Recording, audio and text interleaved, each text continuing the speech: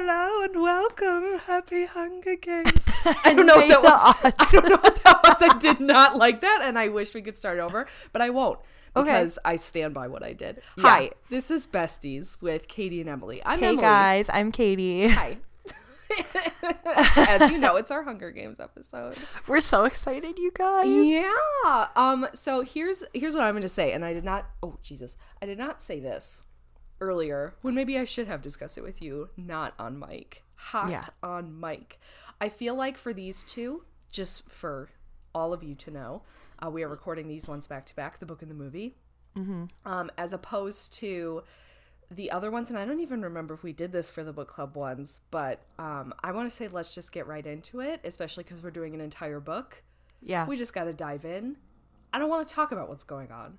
Yeah. Let's just go. Yeah, let's just get into it. So, Hunger Games, the first you guys. Hunger Games book. So we're here with our recap of the book today. Yes. The entire book, like Emily said.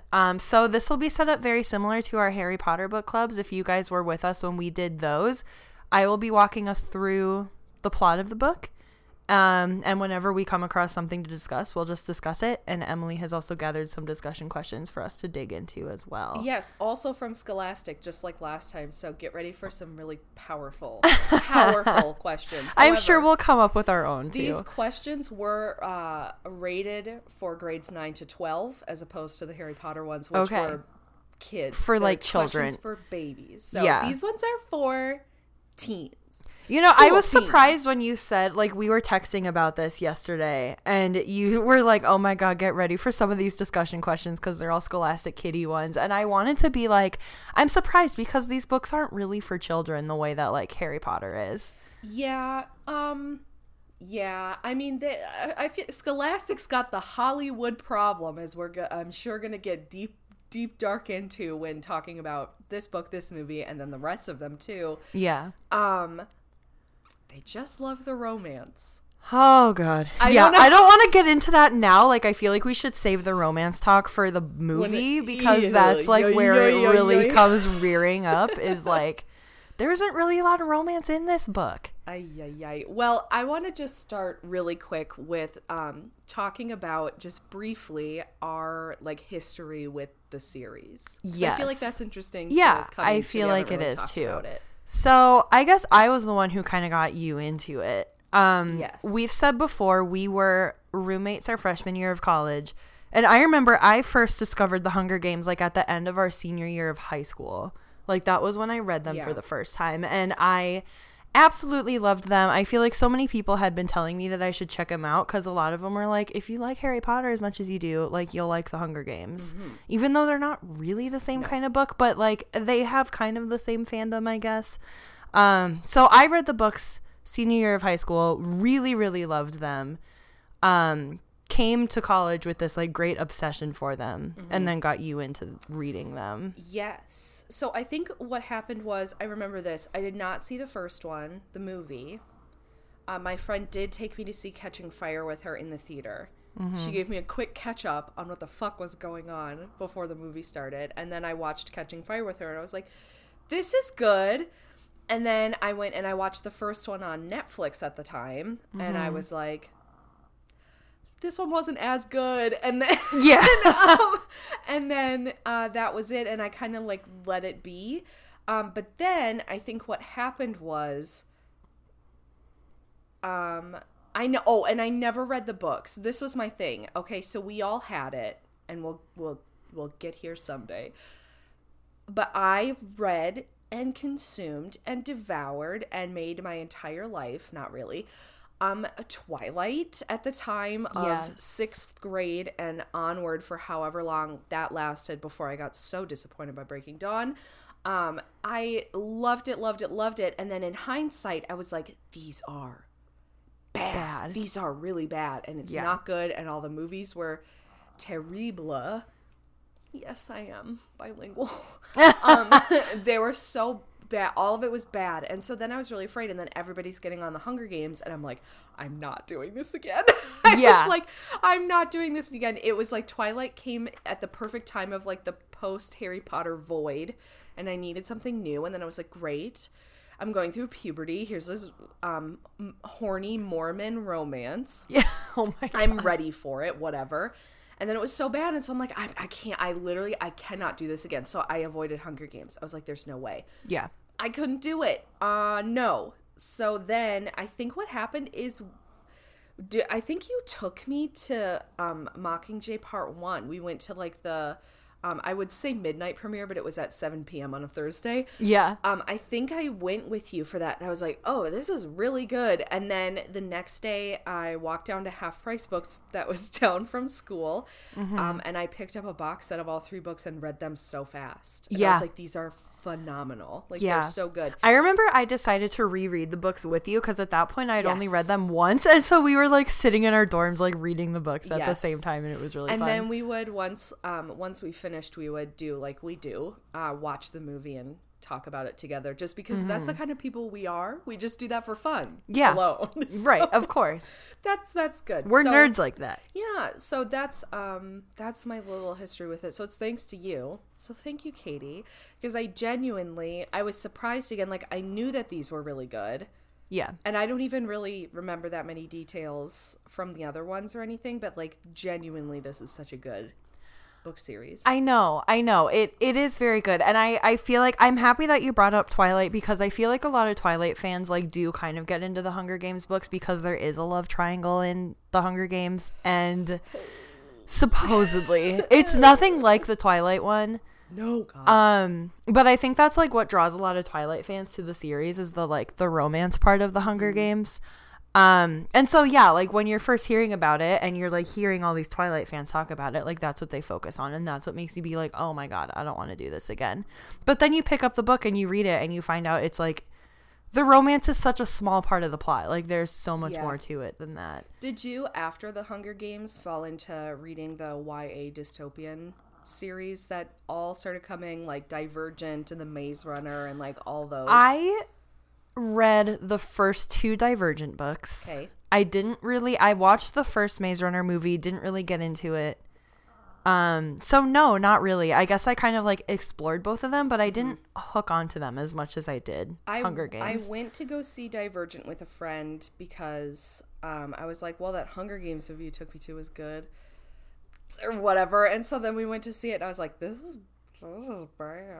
Divergent is just it's literally the Hunger Games again. That feels like it is like a big ripoff, and I don't even remember that much of what it was. But I did read the Maze Runner, and then saw the movie because I was like, I saw the preview or something when they were like first announcing that they were going to do a Maze Runner movie somewhere in a theater, and I was like, Dylan O'Brien. Yes. and so then I think I was at a movie theater seeing a movie with my friend at a mall. And so then after we finished seeing that movie, we went to Barnes & Noble and I bought the Maze Runner.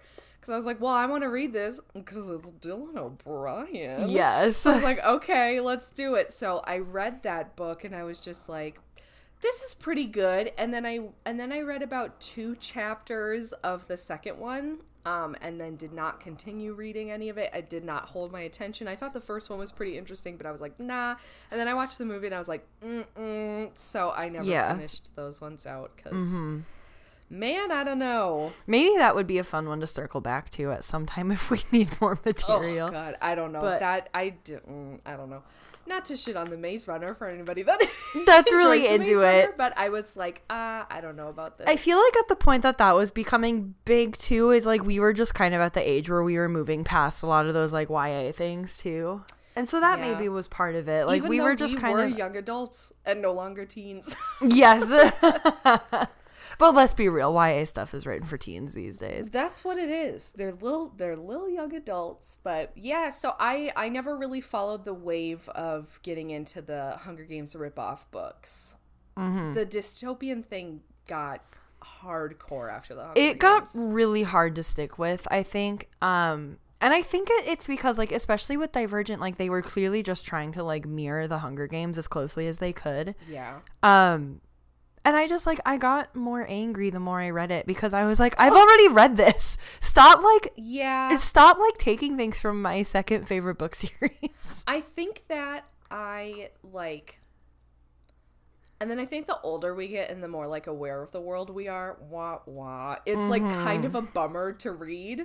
It is. And the I know. Hunger Games is like well written and like captivating enough that like it's worth it, but I'm not going to put myself through engaging in more of that when it's not done good. Right. Like, yeah. It's like I can't and I won't. So anyway, I know. that was a good little discussion. So that was just like that's our background with Hunger Games. But now I think coming back into it today, it's been a couple years since either of us had really had any interaction with the series. I haven't read them since college. I think I just read them the one time.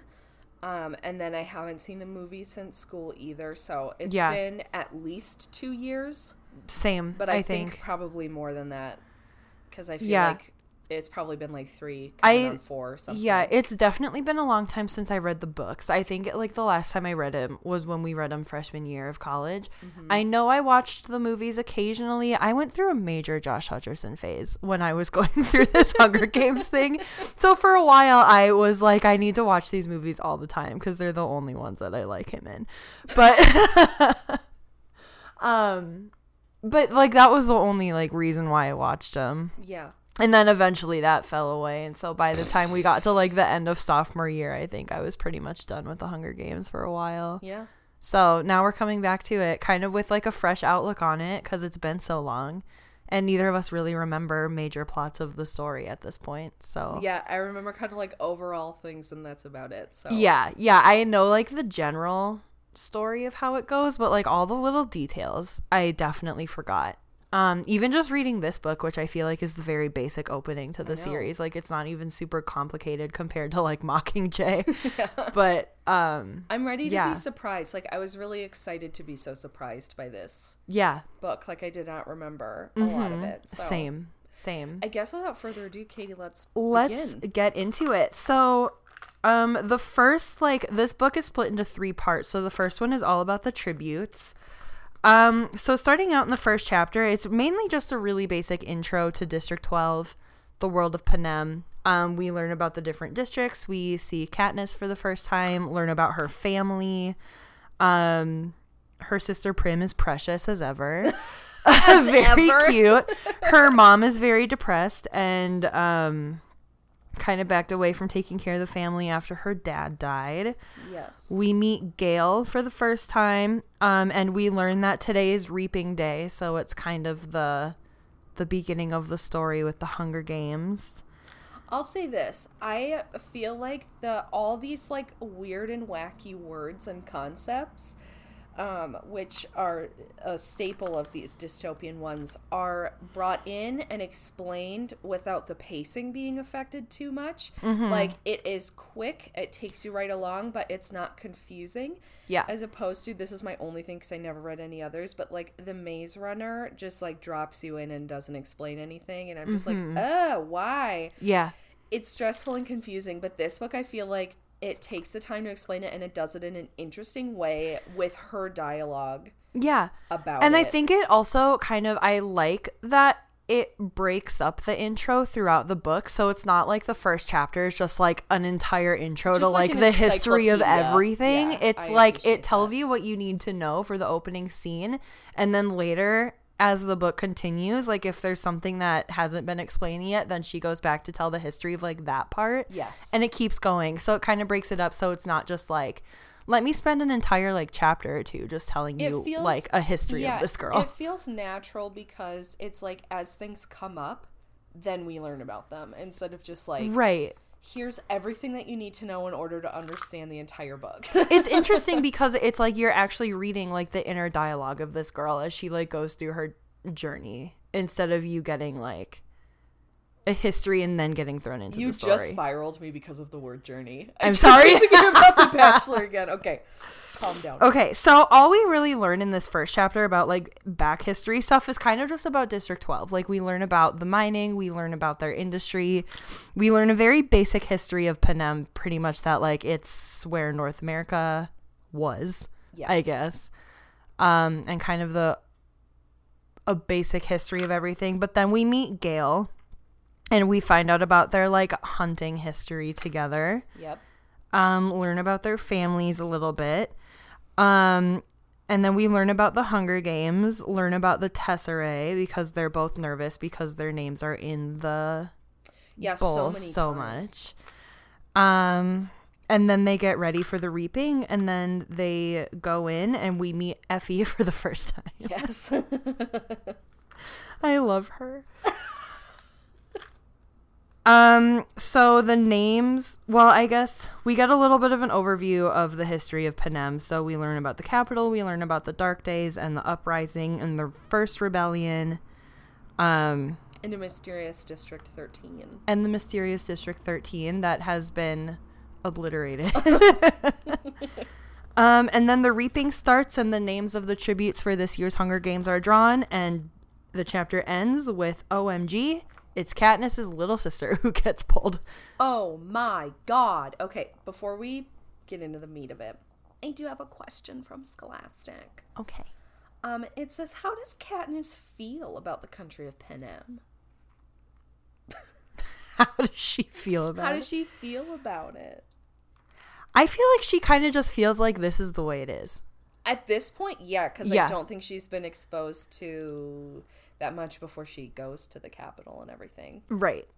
So it's like, of course she's not happy about it because no one is ever, like, happy about the potential of their friends. But, she has this, like, what are you going to do about it? That's just, like, how it is. Yeah.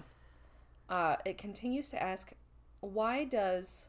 Oh, I mean, I guess this is kind of going into it, but when she goes on to, of course... I'm assuming you've all read it if you're listening to this. Yeah. Or at least seen the movie.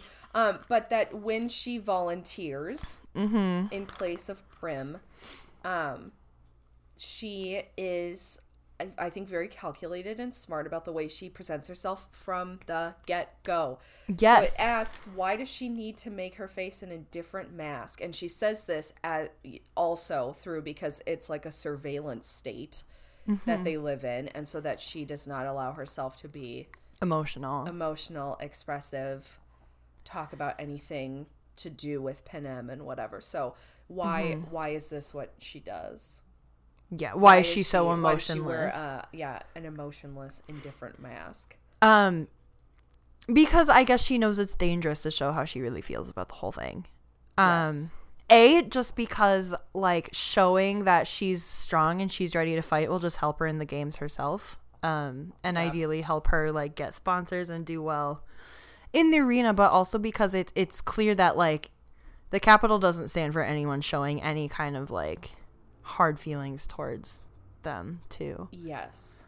I think that it becomes more interesting as, jumping forward a little bit, as we get to know Rue and hear about District 11, that they, like, that things feel so different. Like, that, like, she's, I don't know, like, she's aware that she needs to be careful, but it's like she's surprised that, like, public whippings happen so much there. Yeah. When things are, like, seemingly lax in quotations in District 12, but that she doesn't, there's no, like, the suppressed education in District 12 doesn't allow her to know how other things are, but she's aware enough that there's enough danger that she needs to, like, keep it cool.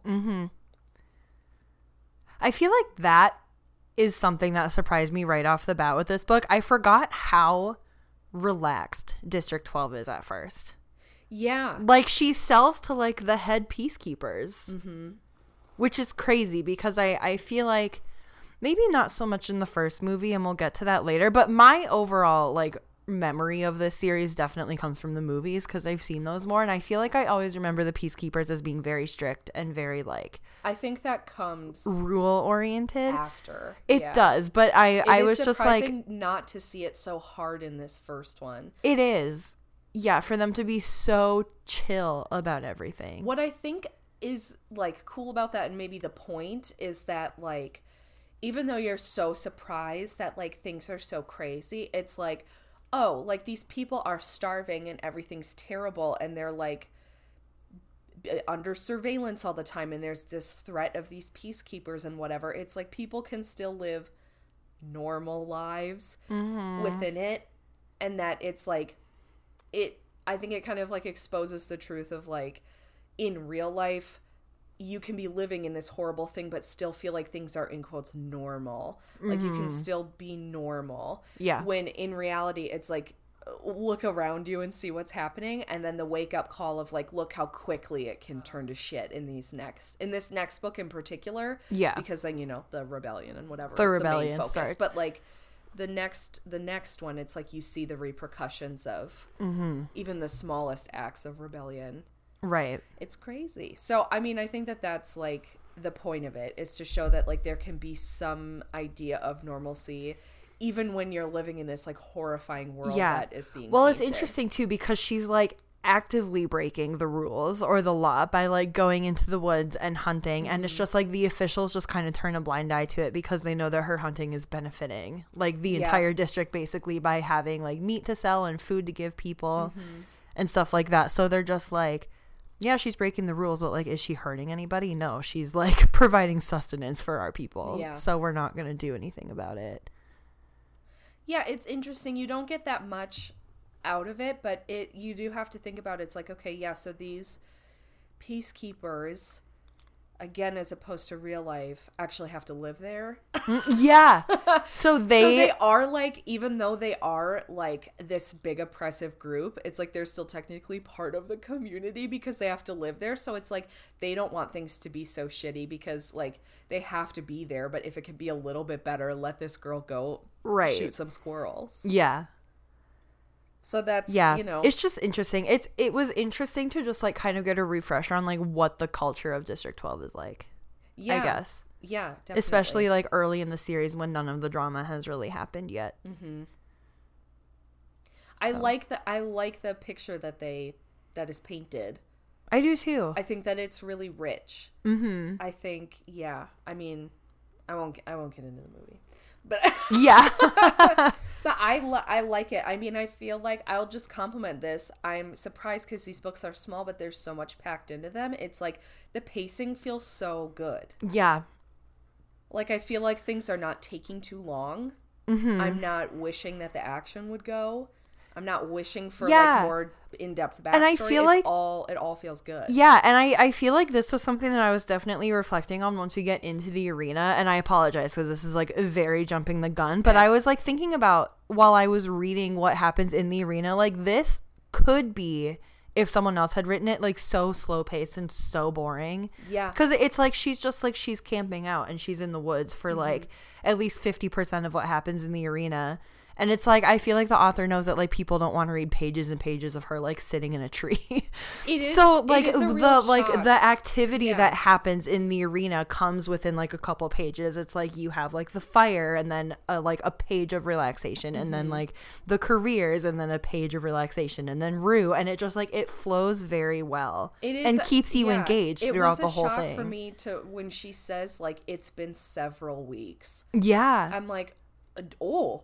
Yeah, like when you're reading it, it feels like it's been like a few days. Yeah, it's us, but I like it. I feel like I really like that it has good pacing, but like the actual timeline is substantial. Mm-hmm. Like it's a very long time that this is happening. It is, but she keeps it flowing very well, so you're not like getting bored while you're following the story. It's like the action and the exciting stuff like keeps happening over time, so you stay engaged with the story. So on that note too, it's like this huge section of background and leading up to the games. Mm-hmm. It's like feels really good. It's like I got everything that I wanted, and like you had said, the fact that like backstory continues to be woven in throughout the whole book, that feels really good. Yeah absolutely. Just congrats Suzanne Collins, she's such a good author. You did a good job. Did you hear that there's a new Hunger Games book that just came out? What? Okay, now I have hate for that because I feel like it's good. I think it's like a prequel. I don't want it. I know. I haven't read it yet. I'm debating if I want to or not. I don't want to ruin it. I'm one of those people like there are some like TV series where I'm just like, this one season was so good, great, like just do a mini series because like you did it. I really liked it, whatever. And then they're like, we're gonna do another season, and I'm like, no thanks. So I don't even watch it. Yeah. Even though I really loved the show, I'm like, no, it was good. I don't need to do it anymore. So then it's like a Hunger Games prequel. Who cares? Right. Who cares? I just think like, and you know, we have very personal feelings about this, obviously, but like, stop, like, beating the dead horse. Yeah. Like, it's done. Move on. Do something else. Yeah. I would love to read more I stuff don't like want written anymore. by her. Yeah. But I feel like I would prefer for it to just be like a new story Hunger Games are done. completely. Also, like, it's been a long time. I know. That's These books weird. came out years ago. That is such a like thing going on right now though, is like bringing back old things again. So I'm not surprised she like fell into that trap, I guess, because that's what like everybody's doing. Midnight Sun. That I actually do want to read just to know how bad it is. Oh god. I Okay. can't believe that like I can't believe there was an official like sanctioned gender swap version of Twilight. I And know. that came out before Midnight Sun. Okay, anyway. Yes. God. Let's move on. So Okay, so chapter 2, Katniss volunteers for her sister. yes. Obviously, we all know this is a huge part of the story. This entire series is aimed on the idea of Katniss like keeping her sister safe above anything else. So she volunteers to take her place.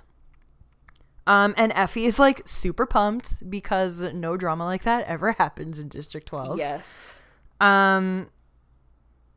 I don't know. I'm trying to think, does anything else happen between that? No. And then Peeta gets called and he is the boy tribute for District 12. Yes. And then we learn Katniss's history with him, right? That's when we learn this. I was just going to ask if that was when that happened, when she talked about the bread thing.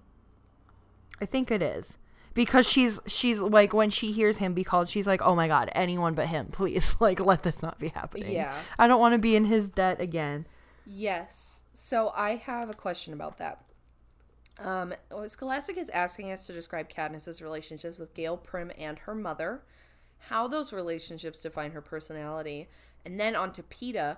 Why does her early encounter with Peeta affect their relationship after they're chosen as tributes? Why does she say, I feel like I owe him something and I hate owing people? Yeah. So let's dive in on this. Okay. So first, do we want to like talk about her family and her relationships with them? So Okay. like you said about Prim, it's like her MO is like to protect this beautiful little literal golden child. Yeah. Prim is like the most precious, want her to fly kind of person. Yeah. She's the baby. And I feel like it's safe to say that like she is the person that Katniss loves, like above literally anybody else. Yes. So her like entire life, I guess ever since her dad died especially, has been centered on this idea of like keeping her sister safe as best she can. And like, okay, do you think that came when she had to step up to be like leader of the house after her I dad feel like died? it maybe even came before that. Okay. A little bit. Maybe. I just wonder, I mean, I'm sure she loved her sister, but like did it get to this point of like needing to like compulsively take care of her? I guess no, that's a good point. So the mom part of her that feels like responsible for her sister's well-being probably came after her dad died, and her mom kind of went into this like depression of her own. But I the book hints that like she was very protective and like in love with her sister even before her dad died. Like she tells stories of like letting her sit on her lap when she was little and that kind of stuff, and just being close to her. But yeah, I think that relationship changes after her dad dies, and she kind of has to step up and be the provider for the house. Yeah. Well, that's Prim. That's Prim. Let's talk about her mom in that vein. Her mom is kind of the one that makes her have to step up. I do really like this, though. Mm-hmm. Like, I think that this is really good.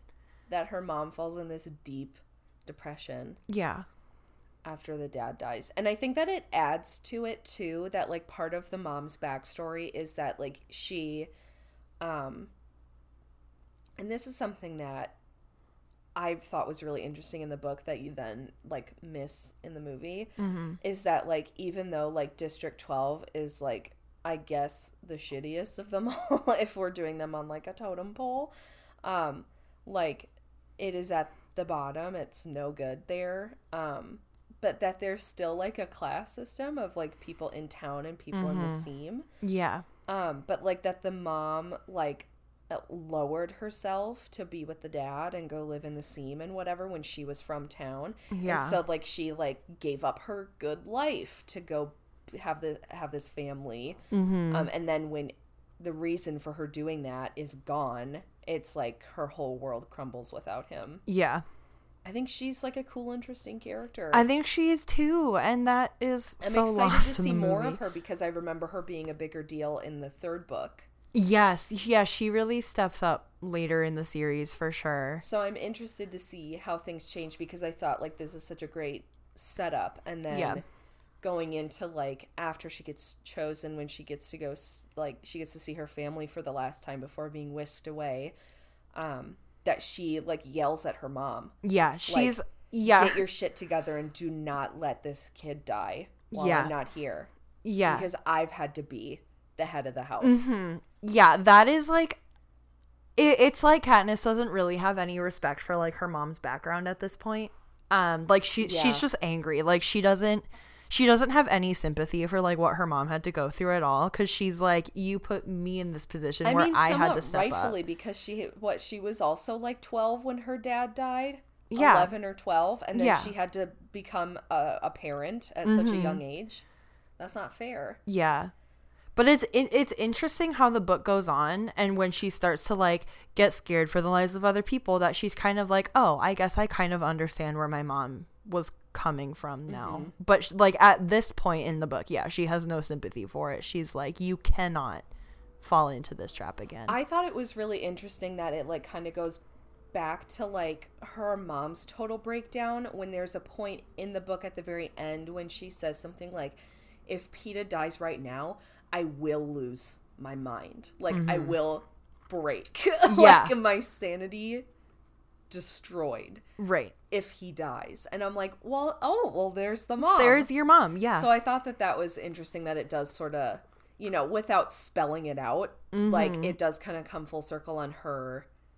And that she says she feels guilty. She's like, I guess I did tell her that I loved her too, but like I screamed at my mom in our last interaction together, maybe ever. Right. So I don't know. I like that. I think she has a lot of resentment because she had to grow up so fast. Yeah. Agree. In already like a pretty terrible like living situation. She then has even more burden put on her to completely destroy what could have been a semblance of a childhood. Yeah, it's lucky that her dad was like taking her into the woods and teaching her how to hunt before she died, or before he died, because otherwise their family would have like. It's surprising to me that she doesn't hold resentment then to Prim, because she gets the childhood that Katniss was not allowed to have. Yeah, but she's so protective of it. I think that's why, is that she wants Prim to be allowed to have a childhood. Yeah, and maybe she's that's very why protective she of her getting that when she wasn't able to have it herself. Yeah, and that's probably why she like stepped up to like do things with her dad, was so that like they had a child to do that, but Prim didn't have to like take up that role when she was so young and so innocent and so like scared of everything. Yeah. Well, let's talk about Gale. Okay. I think we should be honest here. And I don't like to say this because I don't. Okay, now I'll go forward with this. I remember for sure when watching the later movies, I was like, well, this is wildly exaggerated. Yeah. The love triangle stuff. Like, wildly exaggerated. But honestly, I do not remember that much of what goes on with Gale in the books, like in terms of romance. So I can't like speak on it. But we can acknowledge that it is not in the same vein as Twilight. So I hate to use these words, so please forgive me, but we are both Team Peeta. Yeah. And I don't know, I guess like you said, I'm interested to see how this story plays out in the books, because I feel like in the movies I always saw Gale as like very pushy on her to fall into this like romance trap, and he just kind of like comes at it from this angle of like, we've been friends our entire lives, and just kind of like assumes that she's his. Gross. And so when this other guy comes into the picture, he becomes like a whiny bitch about it. Yeah. So I never cared for that, because it's just like, it's so gross to me that he just kind of like made assumptions and then got really mad when those assumptions were proven false. Yeah. Nasty man. So I'm not really a big fan of Gale. And I guess I'm trying to like go into this book very open-minded, because he's not bad in this book at all. Like in this book, we'll see what happens. He's just like her friend, and he cares for her, and he promises to like take care of her family when they're gone. But I feel like you even see in the beginning of this book that like he has this dream of like having a family, and he's like talking about kids, and like, I want to have kids someday if we lived in a different... I'm interested in seeing if this continues to be true, but it very much does feel like you're so correct about him just like having these assumptions, being kind of like pushy about what he thinks should happen, whatever. But it seems like he is making Katniss a manic pixie dream girl a little bit. He is. I know. Like when they're talking about kids, and he says that he wants them, and she's like, I don't. Like, I live here, and I would never raise a kid in this kind of environment. He's like, well, if you didn't. And she's like, well, it doesn't matter. And he gets mad at her for it. And he like, they start like snapping at each other and just kind of like butting heads a little bit. And I'm like, it rubs me the wrong way that like, even on Reaping Day, like, this is where his energy is focused on like the idea of like having children in the future. And the whole reason to talk about that, of like her saying like, I'm never having kids, is because it's Reaping Day. It's not even just District 12 sucks. Yeah. It's like, I'm not gonna push out a baby that I love to do this to it. Like, I'm not gonna perpetuate this. I'm not doing it.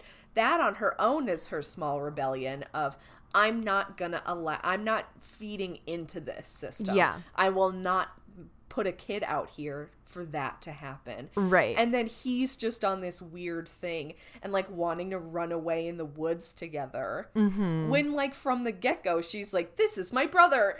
Yeah. I know.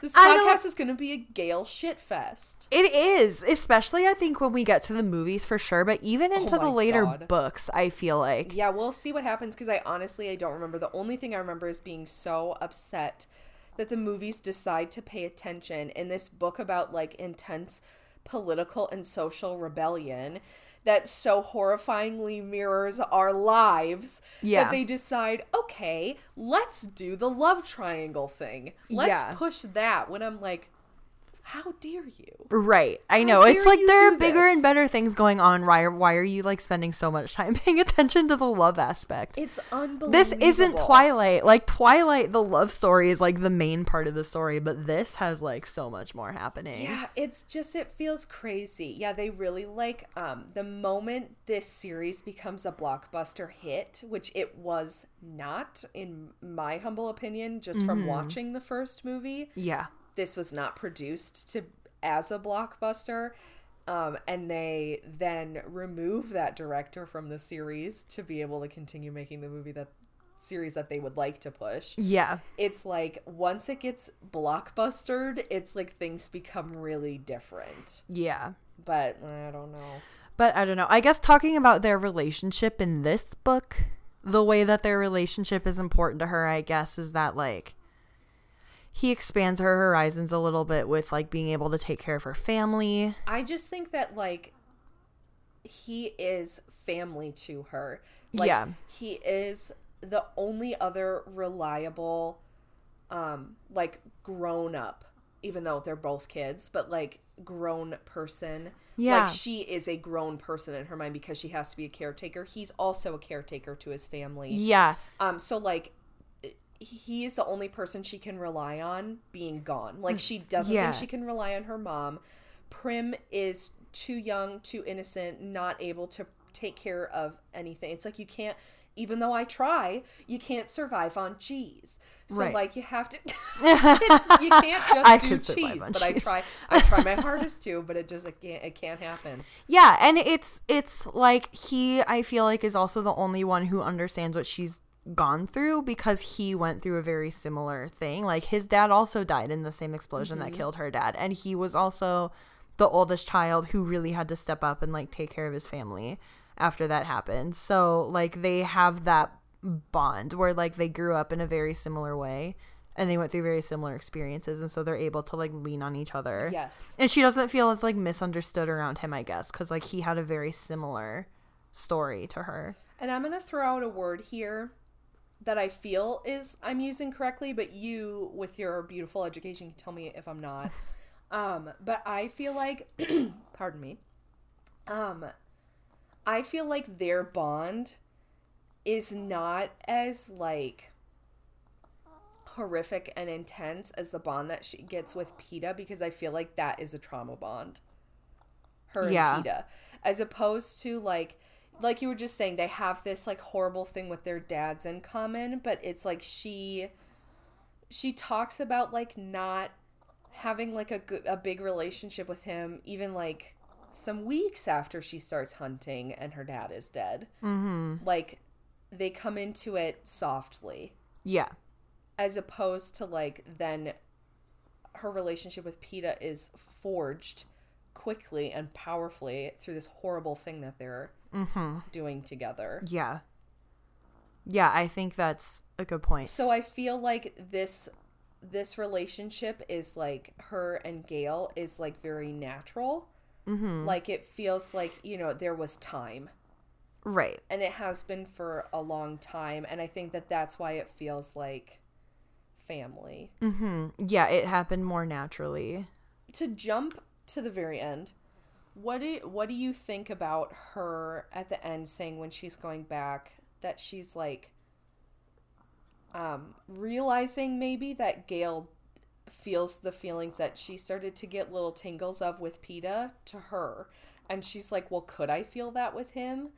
Do you think that's out of obligation now that she has like had some like romantic awakening out in the Hunger Games, that she feels like, well, do I need to explore this with this person that I have this big relationship I feel like with? that's part of it. I feel like it's like up until this point, romance hasn't even been like a thing on her mind. She hasn't had any kind of interaction with it at all. Mm-hmm. And so even though like with Peeta, it's like in her mind it was very fake romance, it still maybe gave her just like a little bit of a taste that now she's like, I guess I should explore it. But I'll say this too. I was really kind of shocked. We'll talk about the Peeta romance stuff as it comes. Mm-hmm. But like, I was really shocked in trying to find questions for this book and everything, with so many people saying like, blah, blah, blah, Katniss, it was all fake for Katniss. Where I was like, I really don't think that it was. No, I don't pretty either. shocked by that in the book, that I was like, there's so many times where she's like, this does feel real. Yeah. And she can tell when Peeta's not doing it for the show too. Like, and that she says something about like, all of these kisses are so stupid. And then there's this one where it's like, oh, I would like to keep doing this, please. Yeah. Well, and she has these moments too where she like really realizes that like, oh my God, like you said earlier, if something happens to Peeta, I'm going to lose my freaking mind. Like she realizes that like she does care for him and she does want him to come through. And even at the end, like, this is so jumping the gun, and I feel like I should just save it for later, but I'm not going to, because I'm going to forget it. When they get to the point with the berries, like, I feel like if she didn't really care about him, it would have been easy for her to just, like, shoot him and be like, fuck this, I'm going home. Mm-hmm. But she doesn't. Like, at that point, she feels attached to him, and, like, she wants him to come back with her. Well, I'll say this, too, is when they're on the way home, and he says something like, so what is this? What happens when we go home? Mm-hmm. And she genuinely is like, I don't know. Yeah. And he's like, so... any of it? And she's like, I don't know. Like that the answer, at least inside, is like, well, I don't know, because it's confusing, because some of it did feel real, but is that just because we were in there together? Yeah. Blah blah blah. And then what about Gale? So it's like, I don't know. I got really surprised and offended, and I think I remember feeling this way with some of the other like discussion questions when romance started getting big in Harry Potter. I was like, what the fuck? Like, who's reading things this way? Yeah. That I was like, I don't think that it was all fake for her. And that's not just like me going in being like shippy. Yeah. It's like that was like honest like to God in there. I feel like it's easy for her to see it as fake because she knows that like a big part of the reason why she started acting that way was because Haymitch was like, this is what you need to do. Like, this is our strategy. You have to play up the star-crossed lovers thing. It's how you're going to get out of here alive. And so at first she's like very much doing it for the cameras and for the support that she needs. But yeah, like over time, I feel like it becomes real. Yeah. I don't know. I guess we'll get more into it as we get more into the story, but it's really interesting to see how back and forth she is on PETA. Like, at first she's like, well, maybe we could be friends. Like, are we pretending? Is this real? And then she sees him with the careers and she's like, fuck this guy. I want him dead. And she just like keeps going back and forth. I thought that it was really interesting that she goes on to say something about how, like, there's some quote in there where she says, like, I need to be careful because kind people draw me in. Yeah. Yes. Like, Katniss. But I thought that was interesting. She's like, this person is my opponent and I need to not fall for this. And I think that has to do with like the sweetness of her sister. And so when she sees stuff like that, I mean, not even just the like her feeling like she owes PETA for his kindness. It's that genuinely she's like, I really like this person because he's so kind. Yeah. Not just that he fed me one time. Mm-hmm. Right. And his witch of a mother. Yeah. He's a witch of a mother. I love that the dad is like in love with her mom. I know. I think that's so cute. God. Oh my God. Okay, let's start zooming through. I want to get to the Capitol. I want to talk about this. So okay. They get on a train. They get on the train. They go to the Capitol. And even like the train ride is very fancy compared to what they're used to. The meals are so elaborate. They have like 6-course meals. The showers on the train. I've never been on a train that had a shower before. There's some fancy trains. It is. It's some fancy trains. And this is where we really get to meet Haymitch for the first time. I feel like we need to talk about him a little bit before we get to the Capitol. Yes, for sure. He is nauseating and awful when we first get to know him. Yes. And that was the first thing. I guess I don't want to talk about the movie too much, but that was the first thing where I really noticed a big difference between movie Haymitch and book Haymitch is that, like, at least when we first meet him, he sucks in the book. I feel like there's a lot of time given, like, again, we should not talk about the movie, but again, I guess I'll just say another compliment about the pacing of this book. That, like, there is, even just on this train, like a transformation that we see of Haymitch. And I think that, like, just the time afforded to, like, get to know that character and then see him decide, like, oh, these kids, like, aren't going in thinking that they are fated to die. I need to step it up. Because, like, I think the emotional toll, and Katniss talks about this later in the book, where she says she, like, starts to understand him a little bit more of, like, the emotional toll that it must have been.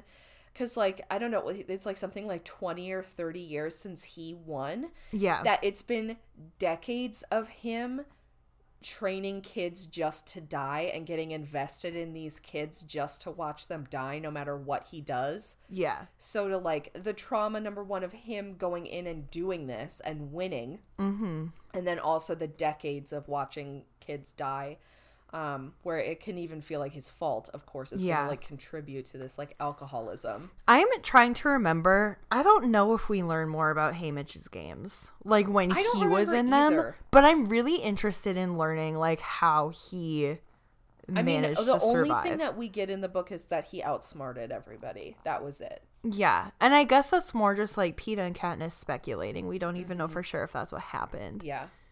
So I don't remember at all if the, like, later books go into it, but I really hope they do. Yeah. So we get to, like, learn more about how, like, Haymitch's backstory, because I feel like he is a character that could have a really interesting one. Yeah, I'd be interested to know that. But yeah, it is interesting that he is so wildly unlikable.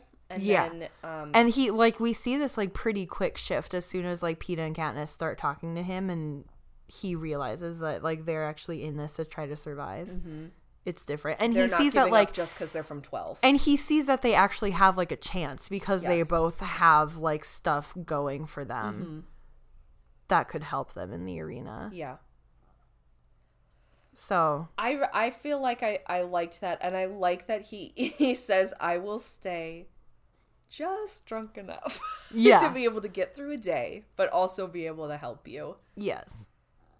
I think it's good. I think it's good. I mean, really love I Haymitch. think that it feels like adult and real of it, not to just be like, he's gonna get sober for the games. Like, that would be insane. Right. But yeah, he becomes an actual ally. Mm-hmm. And I like that he starts off like not great, and especially like the first time we see him as being like pretty awful and drunk and falling over on the stage at the reaping and all this stuff. It's like, but the more you get to know him and realize what he's been going through, it's like, of course he's getting shit-faced watching all these little 12-year-olds be afraid for their life. Yeah. So like, of course he's gonna go up there not able to walk. Yeah. Of course. It's like, how else do you cope with that? Yeah. So Haymitch is great. I thought that it was pretty really funny too that Katniss was like, if he lets me die, all the people in the black market in 12 who give him his alcohol are gonna be like, no more, are gonna cut him off. Yeah. And he realizes the stakes. I thought that was pretty funny. Yeah, that's true. That's true. So yeah, I know. I think Haymitch. I like this intro of Haymitch and that he becomes like an ally pretty quickly while still being like not likable. Yeah, agree. I like that, like, he, even towards the end, like, he's still like kind of like a grumpy dude. Mm-hmm. And you're really unsure about how he feels about Katniss over like the entire course of the book. Yeah.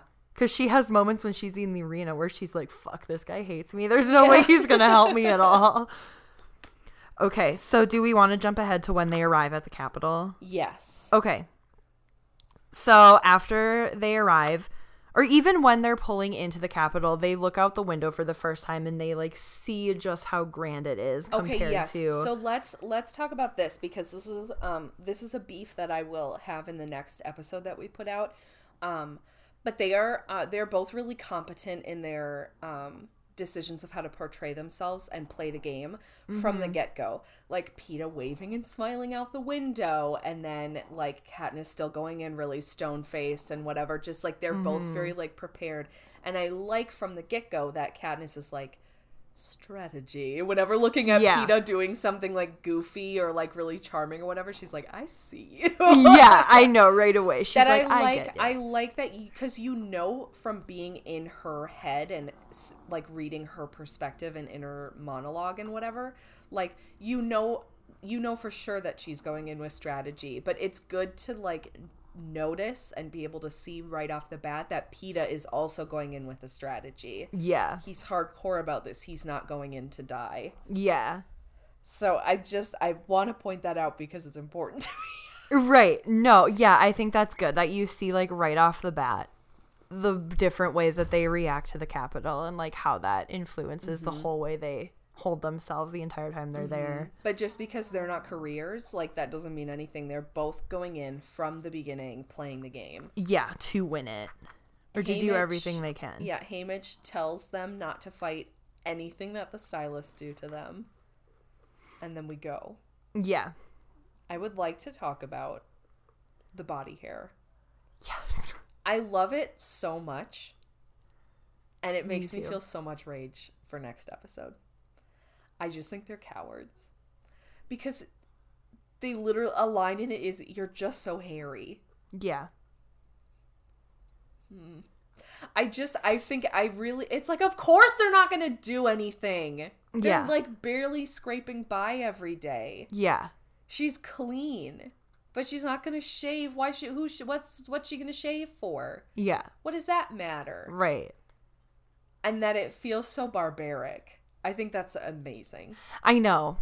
I think it says a lot just how much the Capitol puts a stress on appearance. And not even to just appear like clean and poised and elegant and like you take care of yourself to the extreme, but also to like take it a step further and add this extra like all these bright colors and this crazy makeup and this like plastic surgery to like overemphasize your features to make yourself truly like attractive or like, I don't know. So you compare that to like District 12.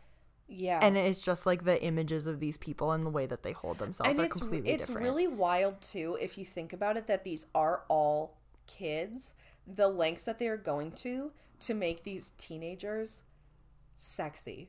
and Yes. attractive for the viewing audience. Like, they want them to go in waxed, ready to go, clean, makeup, like whatever. They want for it to all get destroyed, like, immediately, but still, like, to present these kids as, like, attractive. Yeah.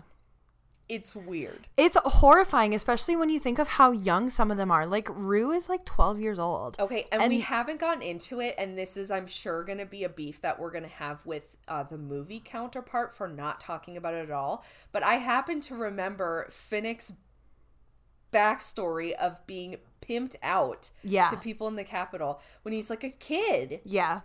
Horrifying. I know. So it's like, put that in context of like this book is such a good starter because everything's going to build and get more horrifying. But, like, I remember that. And so reading this of, like, these kids getting hot for TV is, like, I'm just thinking about how Finnick was made to be a prostitute. Yeah. it's truly horrifying. It's, like, even just this, like, basic overview of the people of the Capitol without really getting to know what the Capitol is so horrifying and so despicable. And you're like, God, these people are so superficial. It's disgusting. This is something that I really appreciate about the book is that it's like, it's such a good, like, beginning. Like, they're not putting too much in. Like, they're not doing all this stuff talking about, like, rebellions happening in book 1.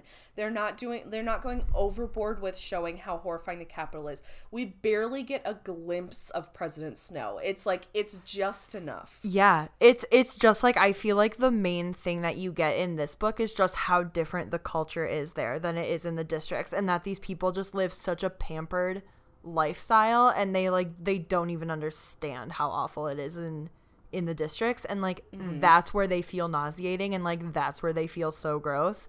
And it's like, at this point, you don't even know like the truth of like what life in the Capitol is really like. And I like that, like, it's not too, like, alien.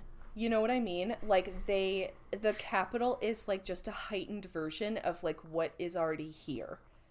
So it's just like, a city. So you realize, like, that, you know, either way, it's like the like class gap.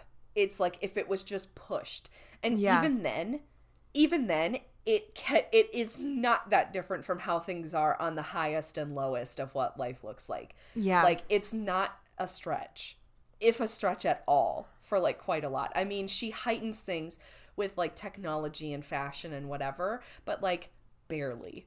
Yeah, that's one thing that like struck me about it too, is that like it really feels so real.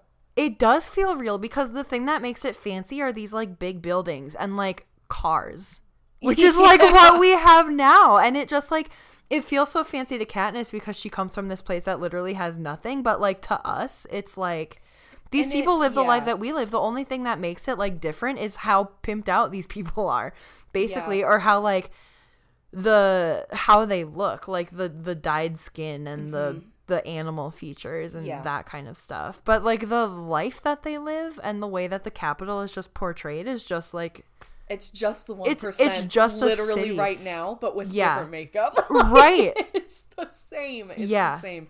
It's horrifying. I'm just so impressed because I think the movies do kind of lose the message of like trying to make things really like alien and out there. Agree. And I think not to get too conspiracy theory, but I think it's because it's like, well, the people making the movie are the Capitol. Like, they can't like make it too true to life, which it feels like it is really true to life in the book, because it's like, this is supposed to be taking place in the future. So it is a natural progression of like where America is like right now. Yeah, I do have like some notes of like things that I observed about how the Capitol is portrayed in the movie that I don't want to get into now. I want to save it for the next episode. But like that was something that struck me too, is like the way that the Capitol is portrayed in the movie is very different than how it's written in the book. Yes, but I was really impressed by that, because I think we've talked about this before, is that like you remember the movies better because like people are visual. Mm-hmm. So it's like that really like colors how you think of the books. Mm-hmm. And so reading this, I was so shocked at how like honest and real so much of it felt. Even though it's like there's so much of it that's so fantastical and wild and out there, it's like it felt so grounded. Mm-hmm. And I think that you lose that in the movies, and I think it's on purpose. Yeah. So, anyway. All right. Let's talk about Cinna for a second. I adore Cinna. I love him so much. So we're at the point where she's just been stripped by her prep team. And then Cinna comes in and is like the first capital person to not fall for like the grandeur of the games, I guess. And to address them as like what they are. Yes. Which is refreshing. Yes. He doesn't see them as this like big sporting event that is like so fun to watch. He like understands what they're truly about. What I like is that like she goes in talking about how like other people are like forced to go out naked and then like these dumb coal miner costumes and whatever. Is that I really like that you see that his approach is like, I want to give these people as much dignity as possible before they're sent to their deaths. Yes. Like, horrible. Yeah, so he's like, we're gonna give these people what they want, but in a way that lets you stay true to who you are too, which is really cool. To keep some level of dignity and respect, like it's good for him. Yeah, so Cinna is great. He's like one of the best characters, and that he like looks relatively normal. Yeah. The only thing that he has is like gold eyeliner, but the rest of him is just like human, which is nice. So he comes up with this really grand outfit for Katniss and Peeta for their entrance. He literally lights them on fire. Okay, let's talk about this because I think this is really important. Is that the entire team, Haymitch, Cinna, everybody, you two are a team. You are a duo. You are together. They match outfits all the time. Throughout the entire like training at the Capitol. All the time. And I loved that. Is that like Katniss continues to be like, I wish we didn't have to match. Like, and then he's the one who's like, hold hands.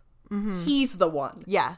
Who's like, hold hands. Yeah. I love and cherish that. I just think that it's like, I love that they're going in saying that like this is a team. That's so crazy. Cinna is like in a way kind of the one who starts the like the small rebellion of like showing the Capitol that like you can't pit us against each other from the beginning, which is really cool. I really like it. Yeah. So he sets them on fake fire. I love synthetic fire. So cool. Just like wild and weird. I know. There's so many weird science things that are happening in the Capitol.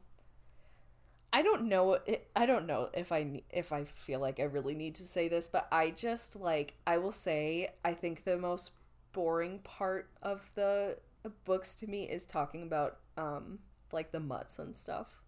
Yes. Like I think that like there's parts of these books where it feels like things verge a little bit too like sci-fi for me. Where, because I've just gotten done gushing about how much I like how like grounded the books feel. So like I think that that's why I don't like them, is that it like turns up the notch like a little bit too much. But it's fine, it's the future, whatever. Yeah, I agree. But so like synthetic fire made me laugh. At least these mutts aren't like in your face all the time. You know? The thing about the Mockingjay, I love. I think that's great. I think that's really interesting. I do not care. I did not care for, and I do not care about those dogs. Yeah, we'll get to those later. Those are horrifying. So, yeah. But anyway, the synthetic fire made me laugh because I'm like, this is just like crazy. Yeah, so he kind of gives them a leg up in the competition from the very beginning. Yes. Like, they very clearly steal the show with like parading through the Capitol being on fire. Yes. All the tributes are like giving them the nasty eye. Yes. Right away. Because they have the best look. So that's the other thing too, is like I feel like Cinna is like adding something to District 12 that it's never had before, where they like come out of the chute right away. Yes. With this like, we are the ones to watch. Yes. Right away, which is very cool. Yeah, so then the parade ends, they get into the tribute center, and they go up to their floor. And then I think that's just when training begins, right? Yes. So they get the advice from Haymitch, not the advice, but the direction. Yeah. That they will do everything together. Yes. They will go to the same stations. They will train together. Katniss finds out that they are the only ones with matching training outfits. Yes. Which I think is so funny. I like it. They're the only ones with matching training outfits. They have to stick together, whatever, blah, blah, blah, blah, blah. I love how pissed she is about I love that. it. I think it's so funny. She does not want to be tied to this guy. Mm-hmm. And I love that she's like, this is a stupid strategy because we're just going to have to kill each other the minute we go in there. Yes. We did skip over one thing. Oh, okay. The Avox girl. Oh, yes. Because that's going to be a big... Hi. Hi. I just touched feet by accident. Sorry. Yeah, because so that becomes a big deal. That becomes a big deal. And this is like, she is a character I totally forgot about. Me too. But yeah, this Avox girl is someone that Katniss recognizes. And her story is interesting, I feel like.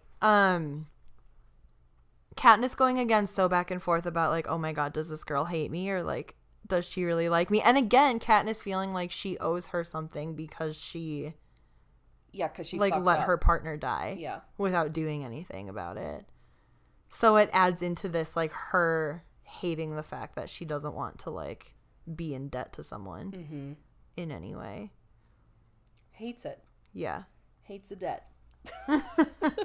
So yeah, we briefly get introduced to this girl. I don't think we even hear much of the story until later. Oh no, we do. We know right away. She tells Peeta the story. They go up to the roof.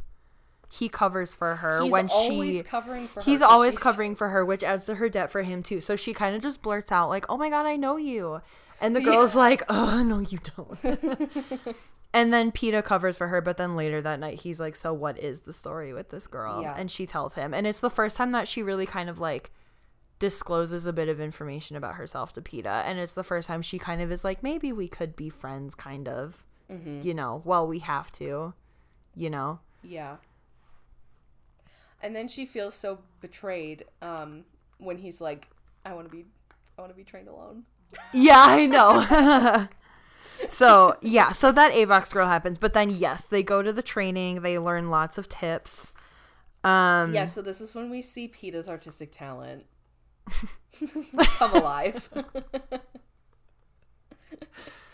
I love that she's so impressed by like, does he know how like light even comes through the trees just from his one tree in the backyard? I know. I live in the forest. I know. Like so this funny. is what he has to bring to the arena, is that he knows how to frost cakes. I love it. What is it? Just a line in the movie, or is it in the book where he says something about like frosting someone to death? Because I thought that was really funny. I know. I thought that was funny too. I think he does say it in the book later when she like finds him. I feel like quite a lot of dialogue from the first movie comes from the book, which is nice. Yeah, I guess. That's yeah. The dialogue is the same. The meaning behind it is different. Whoops. Anyway, yeah, but I like that they go and they learn how to do like snares and knots and stuff, and that they're taking the time to do like all of this like survival based stuff where you see the careers just showing off how swole they are. yeah, but they take the time to learn how to like survive in the wild. But I think that's what the difference is because that's the whole point of like when she teams up with Rue and finds out they just have this big like pyramid of food and supplies. It's like the minute that's gone, it's like they're gonna starve out and die because they don't know how to do it. Yeah, they don't know how to survive. Betting on just being able to take over like at the front of in the middle of the map or whatever. They think that they'll be fine just because they're strong. And and you get that hint in the beginning. Like these people have been groomed and trained since they were little, but they've been trained in combat. Like they've been trained in how to use weapons and how to fight people. They don't know anything about surviving in the wild at all. So it's like Katniss gets a real leg up. Let's talk about the careers for a minute. But they did not, maybe for good reasons, mention this. I mean, not really, because I love everything about the books or whatever. Can we talk about the cannibal? Yes! Because I did not remember that. I did not remember that either. I was listening to the audiobooks, and so I was just like sitting and crocheting or like playing Animal Crossing, just like living my best life. And like, there was a guy who wouldn't stop eating people. I was like, what the fuck? I know. Some of them like really go crazy. It's like this is what they've been training for their entire life, and I feel like to a certain extent, career that was in the discussion of careers who go nuts. I feel like he was like from District 6. Yikes. So he wasn't even a career. But it just, like, I feel like it kind of shows how the madness of the madness that games. some of these people, like, turn into. Because it's like, that guy probably didn't go into the games intending to eat everybody. Yeah. But it's like, if they're in the arena long enough, they really start to, like, lose part of who they are. And I feel like that also ties into what Peeta was talking about when he and Katniss kind of have their talk. Oh, yeah. When he's like, I don't want them. I don't want them to, like, take my identity from me and have me just, like, completely lose sight of who I am in this. Like, if I'm gonna die, I want to die as me, not as this, like, creature that they made me. Yeah. And I feel like that's kind of, like, what the cannibal is just, like, he completely lost his mind in the arena and just started going rabid. I just keep thinking about, I know, like, I just keep thinking about that one girl who sharpens her teeth in the next one. Oh my god, I know. What are you gonna do with those? She rips people's throats out. That's what she does with them. Right? I feel like that's what they're for. I don't remember. It's so she can, like, tear people apart with her mouth. Why is she breaking the unspoken rule of don't eat people? That's horrifying. I don't know. Jesus H. But yeah, the careers are scary, and we learn more about them, I think, in the arena too. Yes. But yeah, like, they don't know shit except how to be good with a knife. But I think that that's really good, is, like, they're so scary and impressive, and it's like, if you're not a career, just get out of the middle. Just go hide for, like, a couple days. Yeah.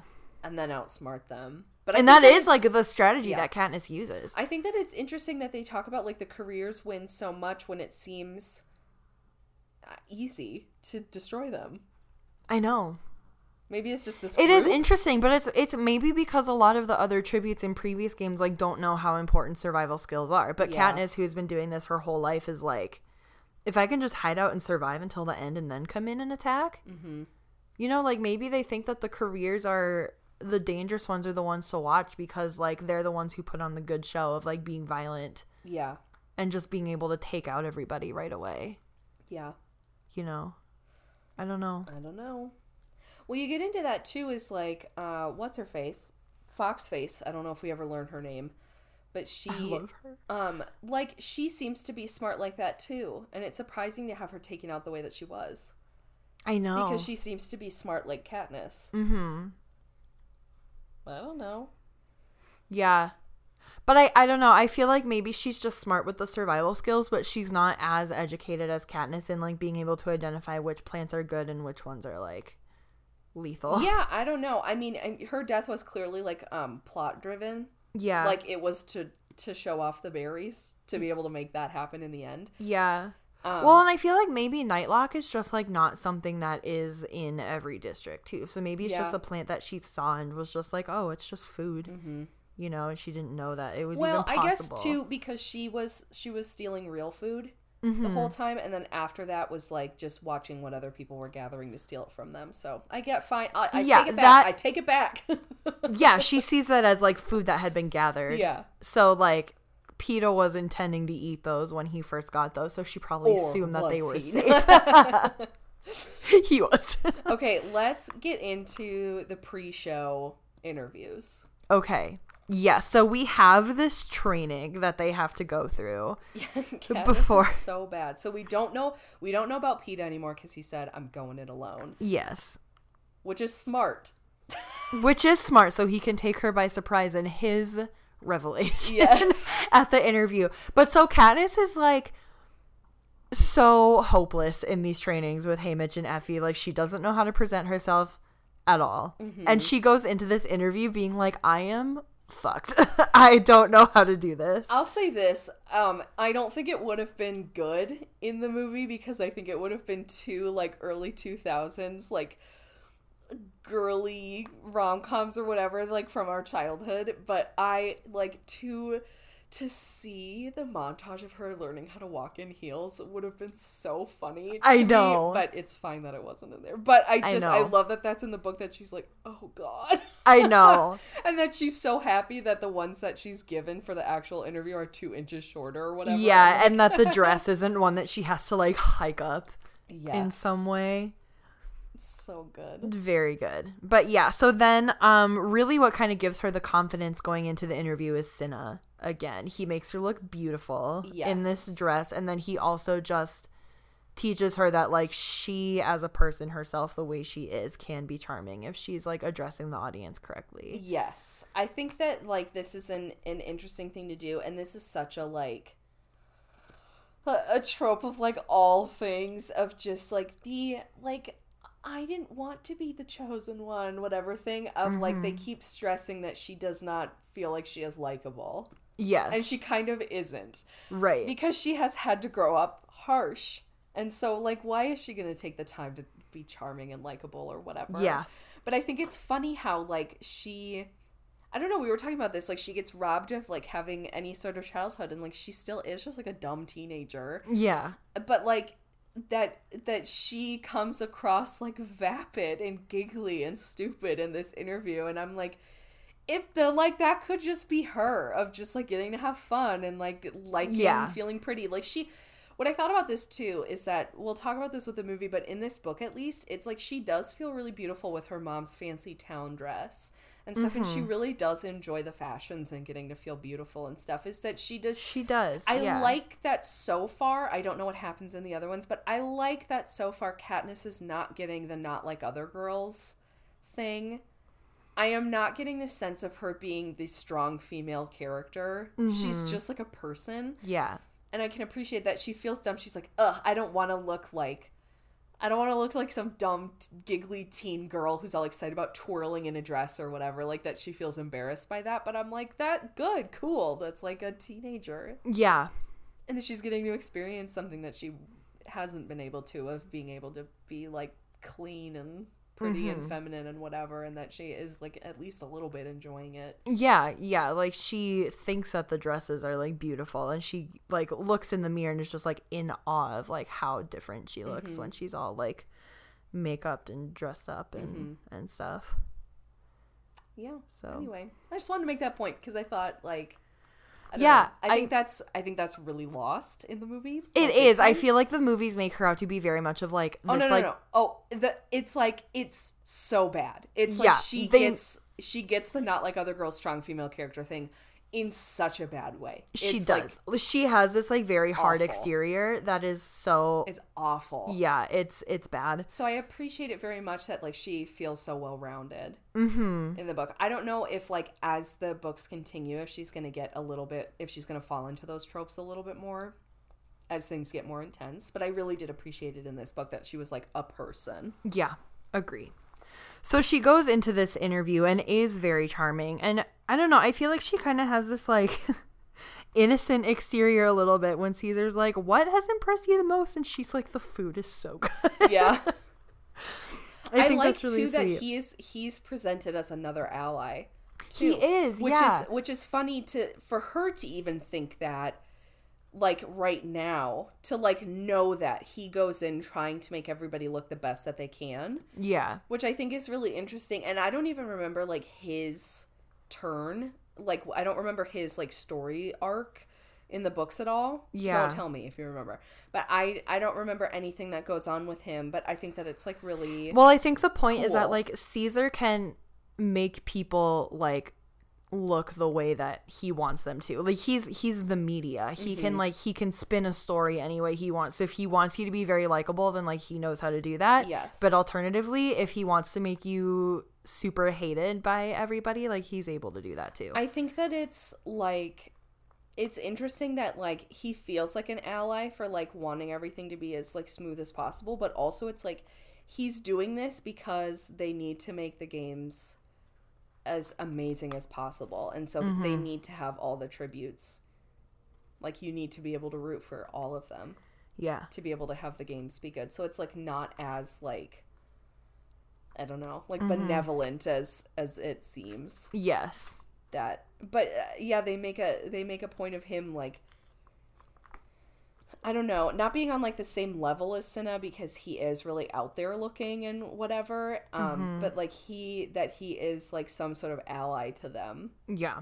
And she says that at the end. She's like, well, he must know that he needs to sell this love story, make it look good to make this be good, but that's never... I don't know. Like, you don't know. Right. If that's what he's doing. Yeah, or like, if he's what trying are to his do motives? it to, like, quell the government and whatever. Like, I don't... Yeah. I don't know. don't Or know. if he just, like, really fell It's into just this good trap. TV. Yeah. He's scary Ryan Seacrest. Yes. That feels like such an old reference because I feel like Ryan Seacrest is like not relevant anymore. Oh my god, no, he's not. American Idol is long gone from the way we know it. I don't even think I don't even know if he's on like the E! News thing anymore. I don't know. I haven't followed him in forever. I bet he has a terrible podcast. Oh my god, I probably. bet he has a real bad one. Yeah.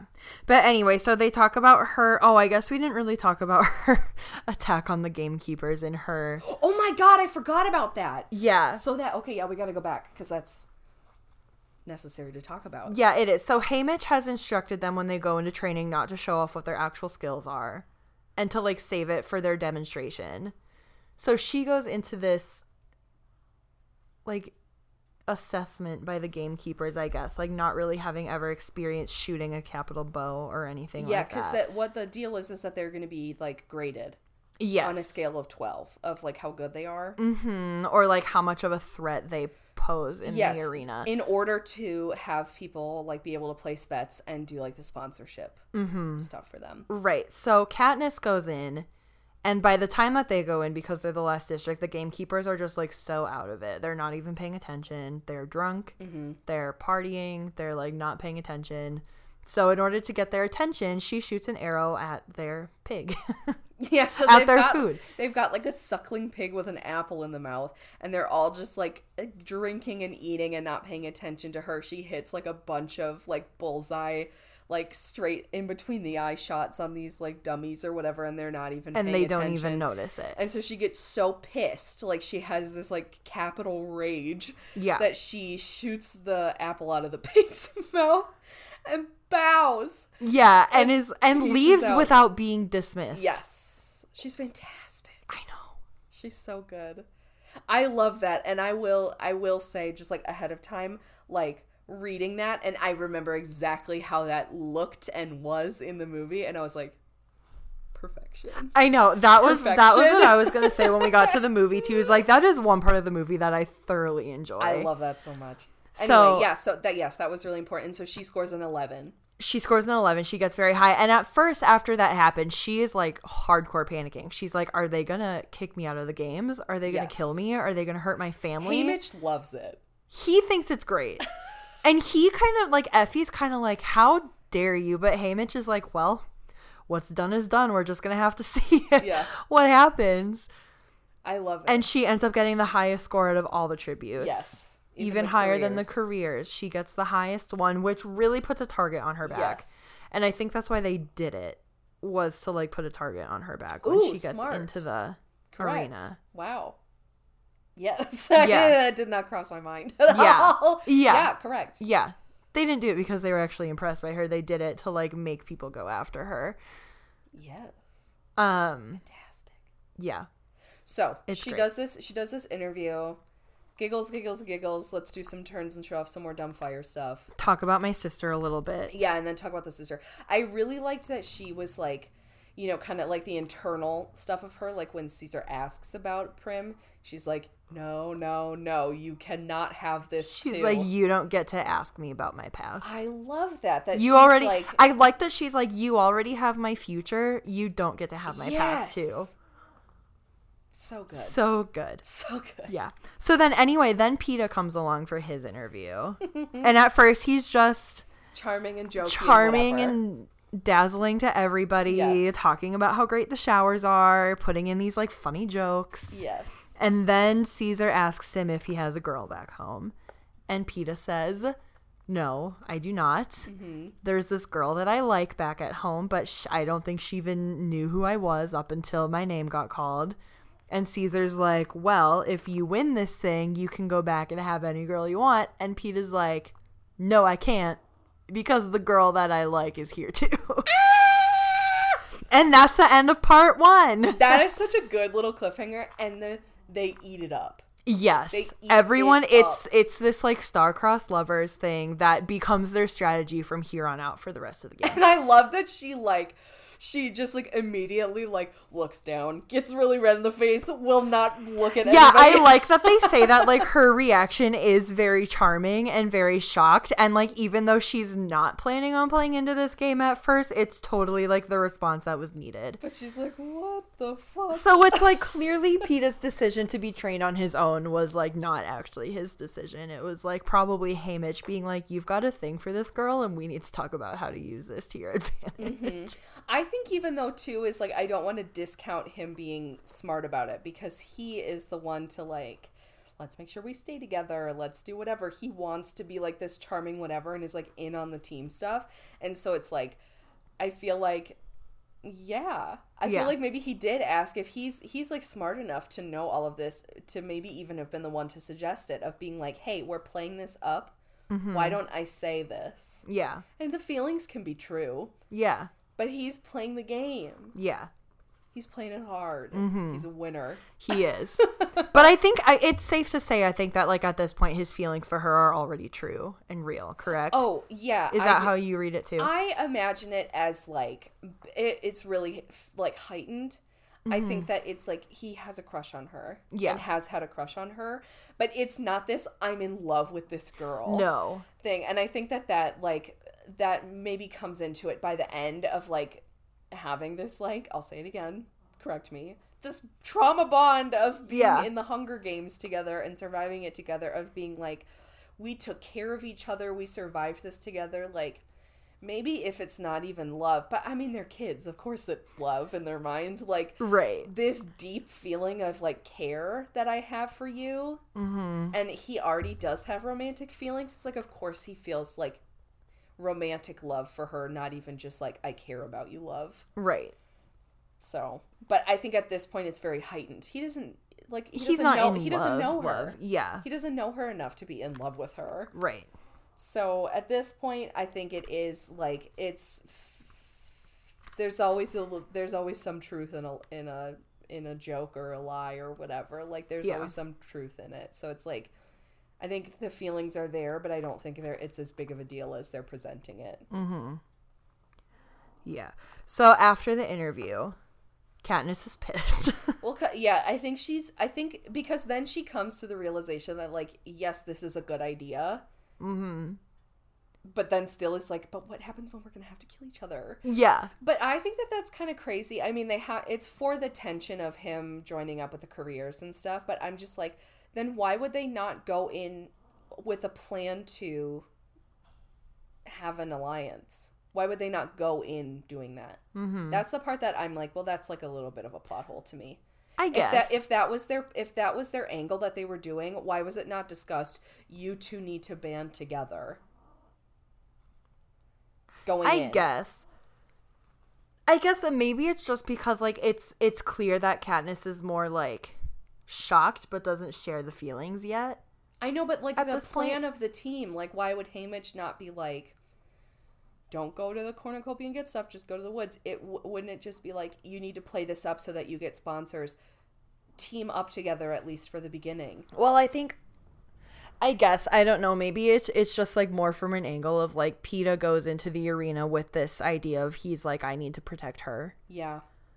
So he goes in being like, I need to get in the way of people who I know are going to try to go after her right away and like keep them from. His storyline still works. And I mean, they never did focus on Katniss and whatever. Like, they can't get her back up to talk about the revelation or whatever. Right. But like, I still do think like, well, that would have been like a smart move just to be a team from the beginning. But that's not the drama of the book. So it's like, what, I forgive it. Of course, it's not anything. It's like, it still makes sense and is fine. Yeah. But it's just like, if that was such a big play by their team, I don't understand why that wasn't like a direction. That's true. From them. Yeah. So, oh well. That's anyway, true. But she does like understand that this is like smart. Yeah. So she gets, I think she's not pissed about him saying that. I think she's pissed about not being in on it. Because she doesn't like looking stupid. Yeah. And she felt like she looked stupid. Right.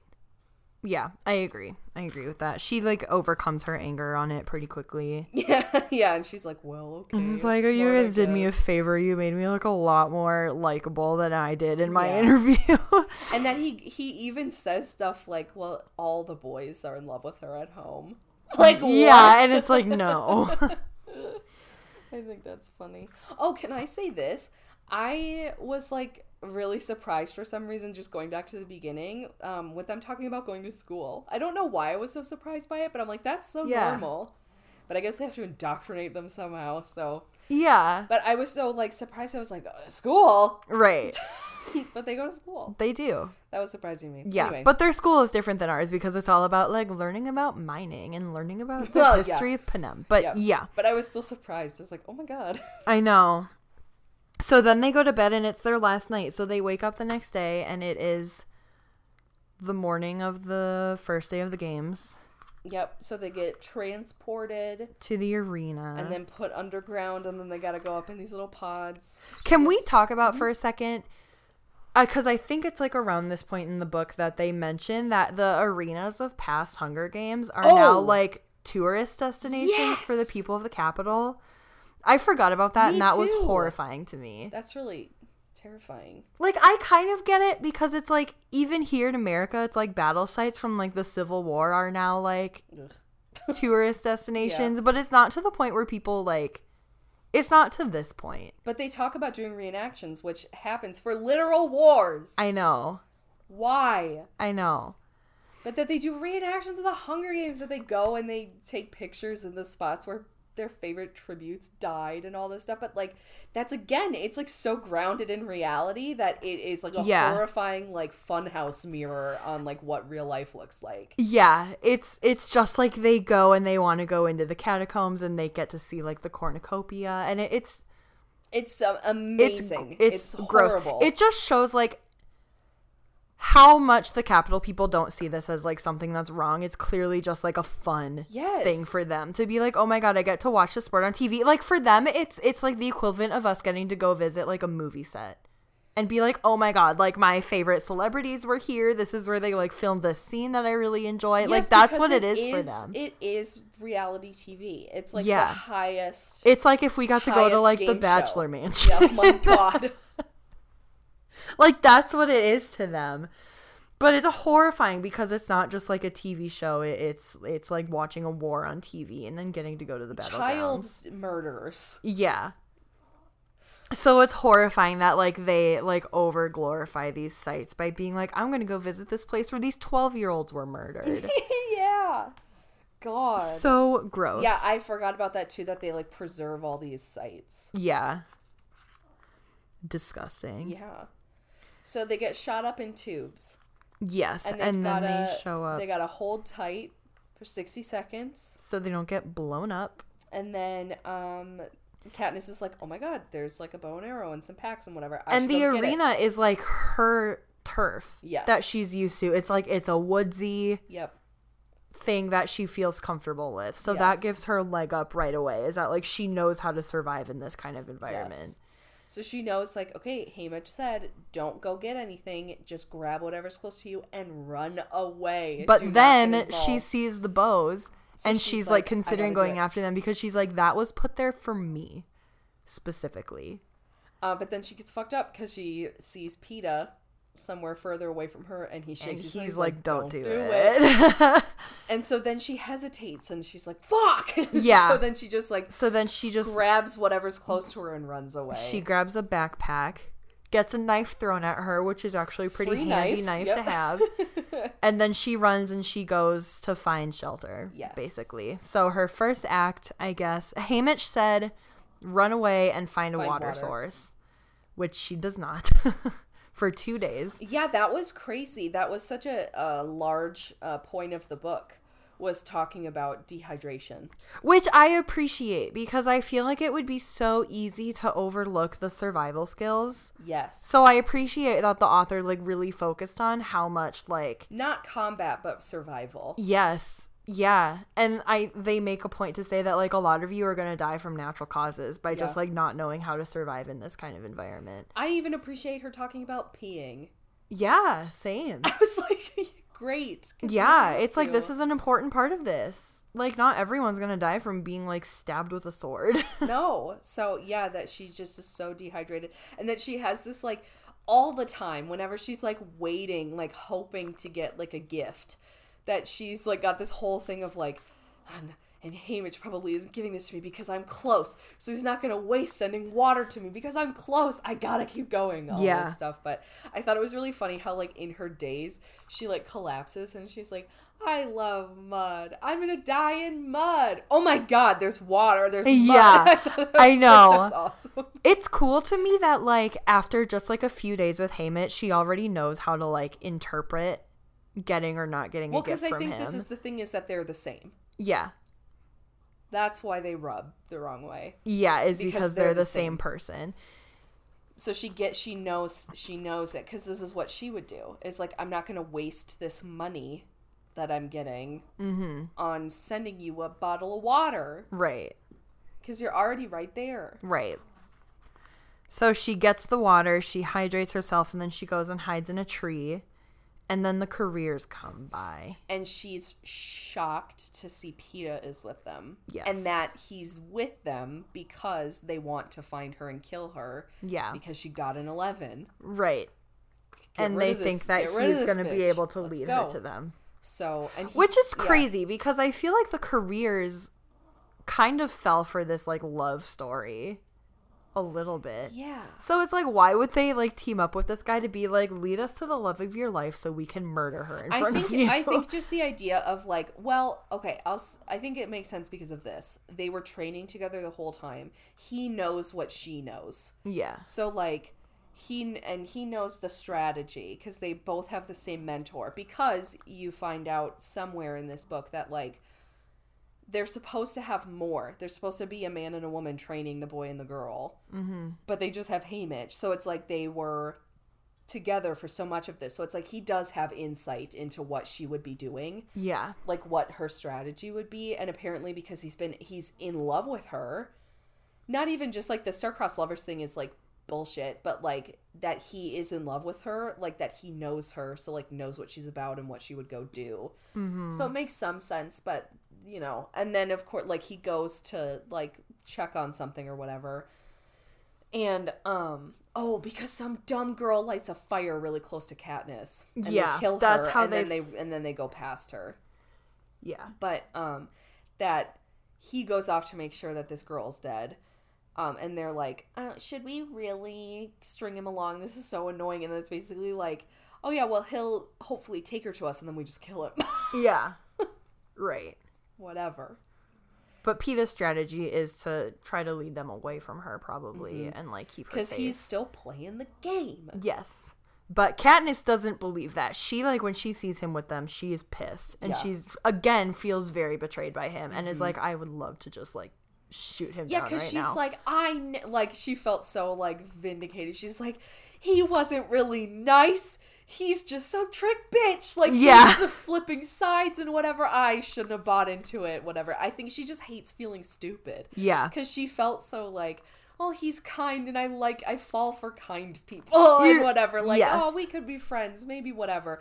And then, like, seeing him team up with the careers to, like, go find her or whatever, it's like, ooh, it was just an act. I should have known better. Like, I think she's just pissed on behalf of, like, herself of being like, I don't like being tricked. So do they get her at that point, or is there still a little bit more time? I think there's still a little bit more time. They end up going off, I think. And then that's when the fire happens. Oh, yeah, that's right. So she climbs down from the tree. They're gone because they don't know she's there. And then the fire happens to kind of push them together. Yes. And she gets injured pretty badly. Yes, so, in the fire. Her whole thing was being the girl on fire because and now she's on fire, and now they're punishing her again. Yeah, by literally lighting her on fire. Yeah, by being so like out there and amazing and rebellious, apparently. Which I think is funny because she doesn't see it as like she doesn't see any of this as like a huge act of rebellion. Yeah, she's just like, I'm doing what I have to do to survive. So then in this moment, it's like, oh, they set me on fire to teach me a lesson. Yeah. That I thought was like, oh, nice. Yeah, so her leg gets very badly injured, burned real badly, and her hands too. Yes. And then I think that's when they find her, because the fire kind of pushes them toward each other. Yeah, so she's like sitting in a pond for a minute, and then they come across her, and she has to run up a tree. Yes. And she is like fighting the pain really bad, but I love it that she's like taunting them. I do too. Oh, I why love didn't this. you come up here? And then Kato's too fat to climb a tree. Yeah. He's like, okay, I will. And then she just like keeps climbing. And then one of the girls shoots an arrow at her, Glimmer. Shoots an arrow at her and she catches it. Yeah, and like she's waves like, it. why It's don't like, you try it again? Or whatever. Yeah. And they're so pissed. And then PETA comes to the rescue being like, just leave her. She'll have to come down or she'll starve or whatever. Yeah. Like, we'll get her then. Let's just go to bed. And then we see Rue. But she gets burn ointment. Oh, that's right. She gets that first. Finally. She gets some burn ointment from Haymitch. So she gets to cure her leg. Yeah. So her hands and her leg. Her hands heal up just fine, but the leg takes a couple goes. Yeah. To get better. Yes. Yeah, and then she sees Rue. And Rue points out the Tracker Jacker nest that's above her. Mm-hmm. So Katniss climbs up and saws it off. And let me make a point to say she gets stung 3 times. 3 Yes. times. Just 3? 3 times. Yeah. Only the 3. Yeah. I would just really like to hammer that home, that it is only 3 times. Yeah. For no reason at all. She gets stung 3 times, and even that causes some pretty so powerful hallucinations for her. But she tells Rue to go, like, because what her plan is. Her plan is to saw the nest down. So Tracker Jackers, I guess, if anybody hasn't read the books. Well, they don't even explain it in the movie, so whatever. Yeah, they do. Caesar and the host guy talk about them. I mean, okay. That's like barely. But yeah, they sting you. They're very painful. They cause powerful hallucinations, and they can kill you if you get stung too many times. But they go after whoever has fucked with them, and so her plan is to. But they're sleepy from all the smoke because of the fire. Yes. And so her plan is to hopefully get it down and have it broken down by the people below, the careers and PETA. Yeah. So that they attack them and not go after her for cutting their branch off. Yes, which she succeeds in. Yes, she sure does. So that kind of clears most of the careers away, but 2 of them end up dying from the Tracker Jacker attacks. Yes. One of them being the girl with the bow. Glimmer. Which I was shocked by. I don't know why. I was paying attention the whole time, but I don't know why I thought it was Glimmer and not Clove at the end. Yeah. I think it's because of the movie. But it's correct. Well, I know, but like I think in the movie, I feel like the first several times I watched the movie, I assumed that Glimmer was the girl who was like teamed up with Cato the most, because I feel like the movie kind of pushes this like romance on the 2 of them. Yeah, what was that? We'll talk about that later. We'll talk about it later. Oh my god, that was weird. But that's probably where that idea comes from. But Yes. Glimmer does actually die fairly quickly from the gets Tracker Jackers. Fucked up, and you don't even really know how real that is. I think a lot of it is the hallucinations. But it's sick. Gross. She talks about that she swells up so much that she has to break her fingers off of the bow. And then when she tries to touch her skin, it just like disintegrates at her touch. That has to be fake. But like the broken fingers thing made me sick. Yeah, but Katniss swole up so much that she just had to. Yeah.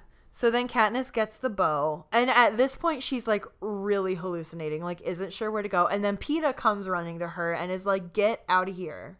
Why are you still here? You gotta run away." And I'll say this in favor of the movie. I'm really glad that I didn't have to watch her get her eyes being eaten out by ants. Yes. Because that was a lot.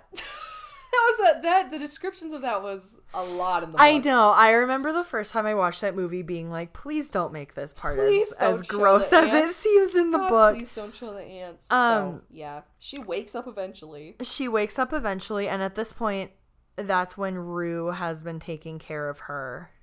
Yes. Right? I think so. Yeah, she wakes up in Rue. We literally just read this. This happens every time. I read this book last night, you guys.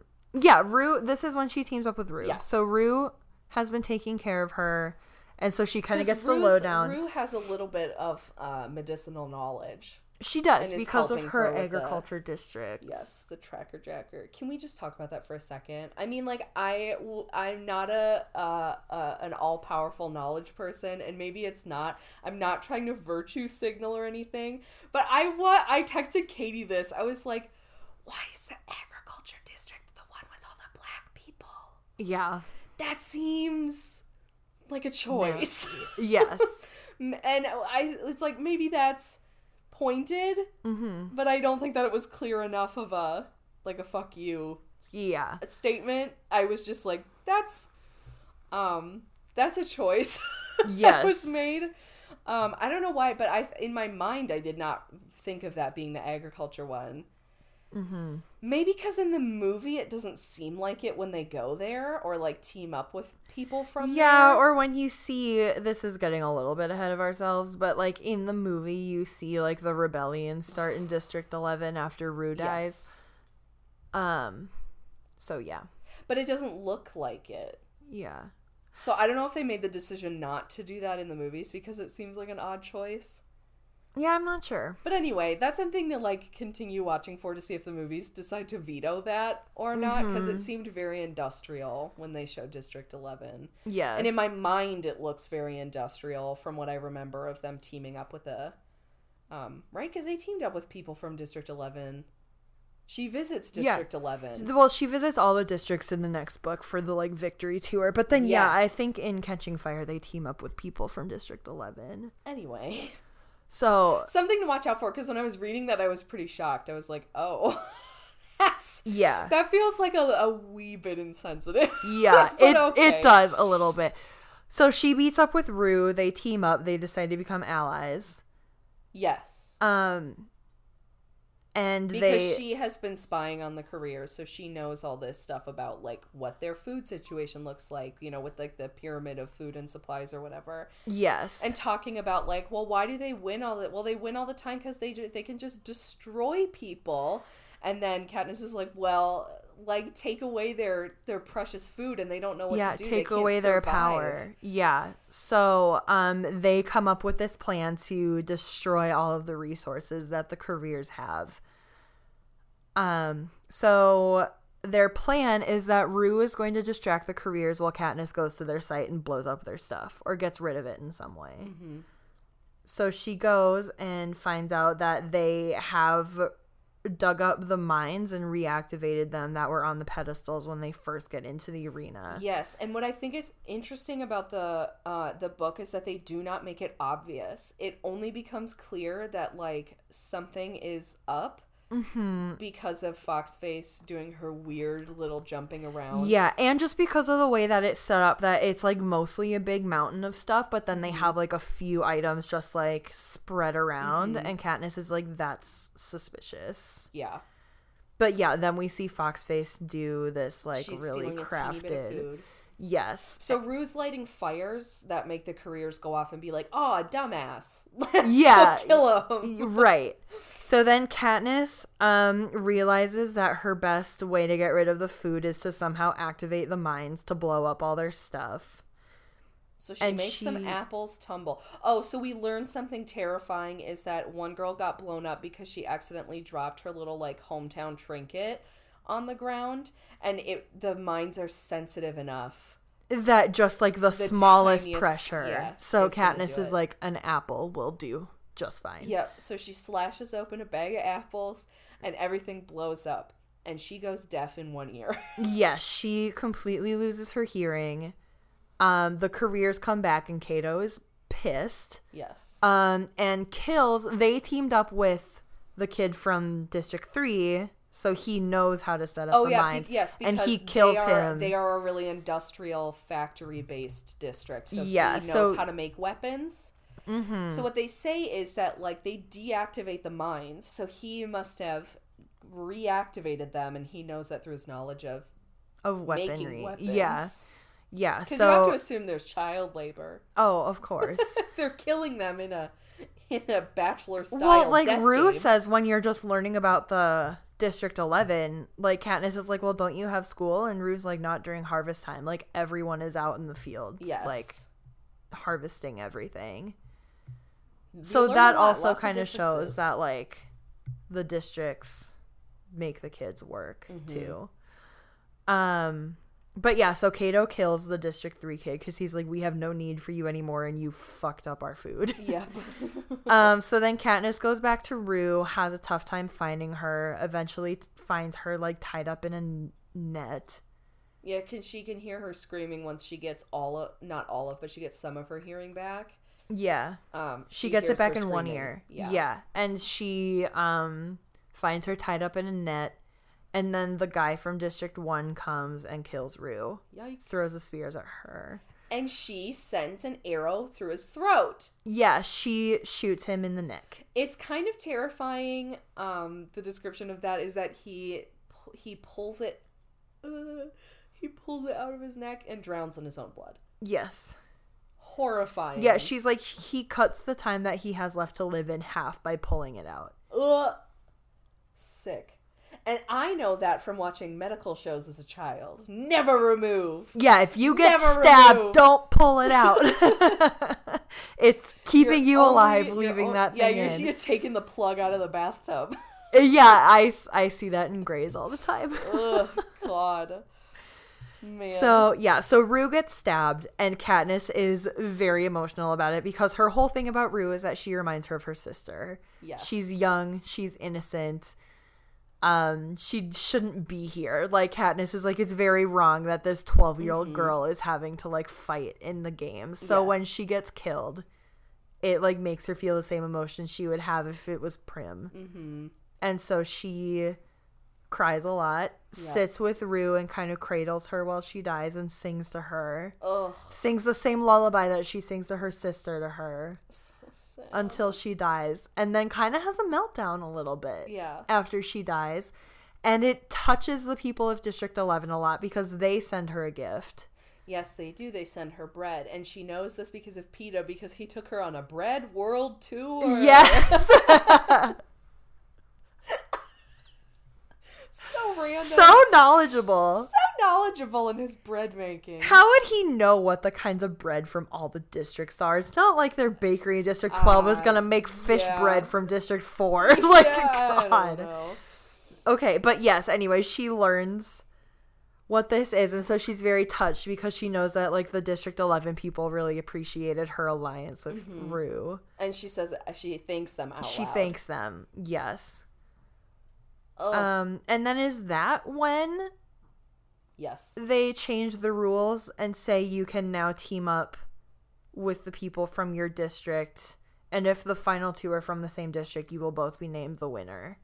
Yes, I think what happens is she's kind of like off in a daze for a little while. Like, I remember she's just kind of like going around, just kind of like wandering, and then all of a sudden she hears the announcement, and that's when she like kind of snaps into gear.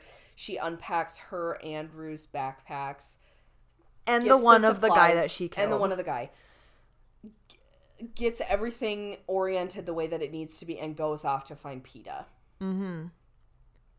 She hears somewhere that he's not in good shape. Because he's not. She heard Cato say that he had, like, cut him in some way, and that he's probably just being left to bleed out and die. Yes, and so she figures, well, he hasn't been announced dead yet, and I know that I almost died without water, so he probably found a water source, so she goes to track him down. And then finds him painted with mud.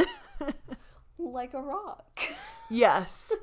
So she finds him. He's literally, like, buried himself in dirt. I love it that he's, like, in such bad shape, but she's so shocked by how good his disguise is. She's like, close your eyes again. Yeah. Because she just needs to see it happen again. Because he's like, oh, Katniss, hey, what's up, girl? Yeah. And she's like, where's it coming from? And then he grabs her, right? Or something, or is that just in the movie? I think that's just in the movie, but in the book, it's like he speaks again, and she's like, "I'm literally standing on you right now," and I didn't even realize about, it. Like, stop stepping on me, or something. Yeah, and then she. But I love that he's like obviously wounded, but she's like, pause. Yeah. Shut your mouth and close your eyes again. I need to see you. I need to see this in full effect, because she's just so impressed. I thought that was really funny. Well, let's cut for a second, because I feel like it's gone a while since we've had a discussion question. Did you have any to go with what we've covered? Yeah, let me take a look. I mean, there are some that are just so stupid, so I'm kind of going through. Okay, I feel like right now we're just doing a big recap of the story, and I'm like, do we have anything to discuss about this? We've had some discussions in the middle. Okay, yep, we discussed the Star-Crossed Lovers stuff.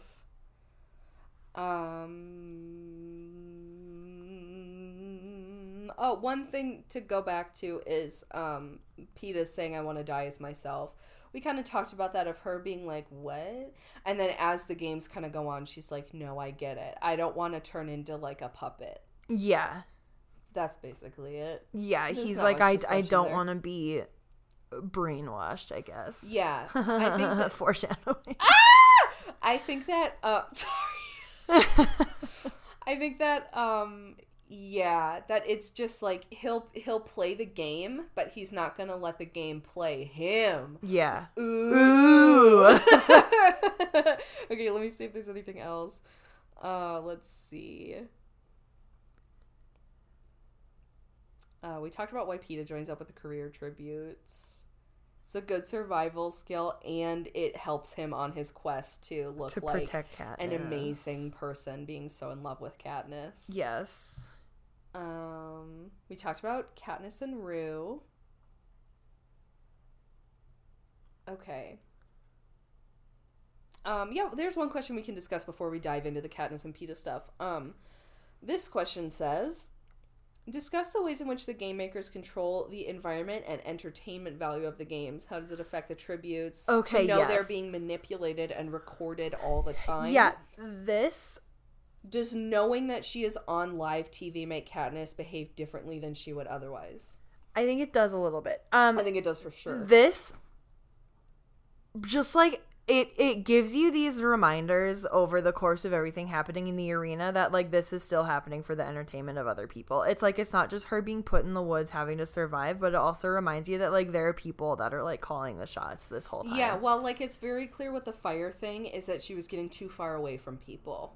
Yeah. And that was boring. So she needed to be pushed back toward the others. They talk several times about how, like, if there isn't enough drama happening, like, if they go a day or two without someone dying or without a big showdown, then, like, the game makers are going to step in to, like, force them together and make something dramatic happen so that it's still entertaining for the Capitol people. And she definitely does change it. So, like, this is what I really want to stress before going into the next episode with the movie discussion is, like, both her and Peeta are so aware of what they're doing and that it is all a strategy while they're playing the game. Mm-hmm. Not even just before, but in the arena when there's so much other stuff to do.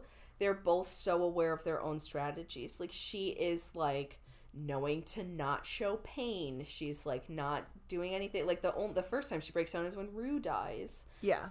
But she won't let herself cry over getting hurt. Mm-hmm. She doesn't do anything. She keeps a game face on the entire time. And she does these dumb things, like, where, like, something will happen. Oh, so, like, when the first time they pass her in the tree with Peeta or whatever, that she makes a point to not show that she's shocked and disgusted, but to smile like she's in on what's happening. Yes. Like, she's making these decisions, so she absolutely is changing her behavior because she's not allowing herself to react the way that she naturally would to anything that's going on. She's so calculated in what she's doing. Yes. Yeah, and she mentions a lot, too, that she's just like, I have been on camera so much, and she's always mentioning, like, I know I'm on camera right now whenever, like, something is happening to her.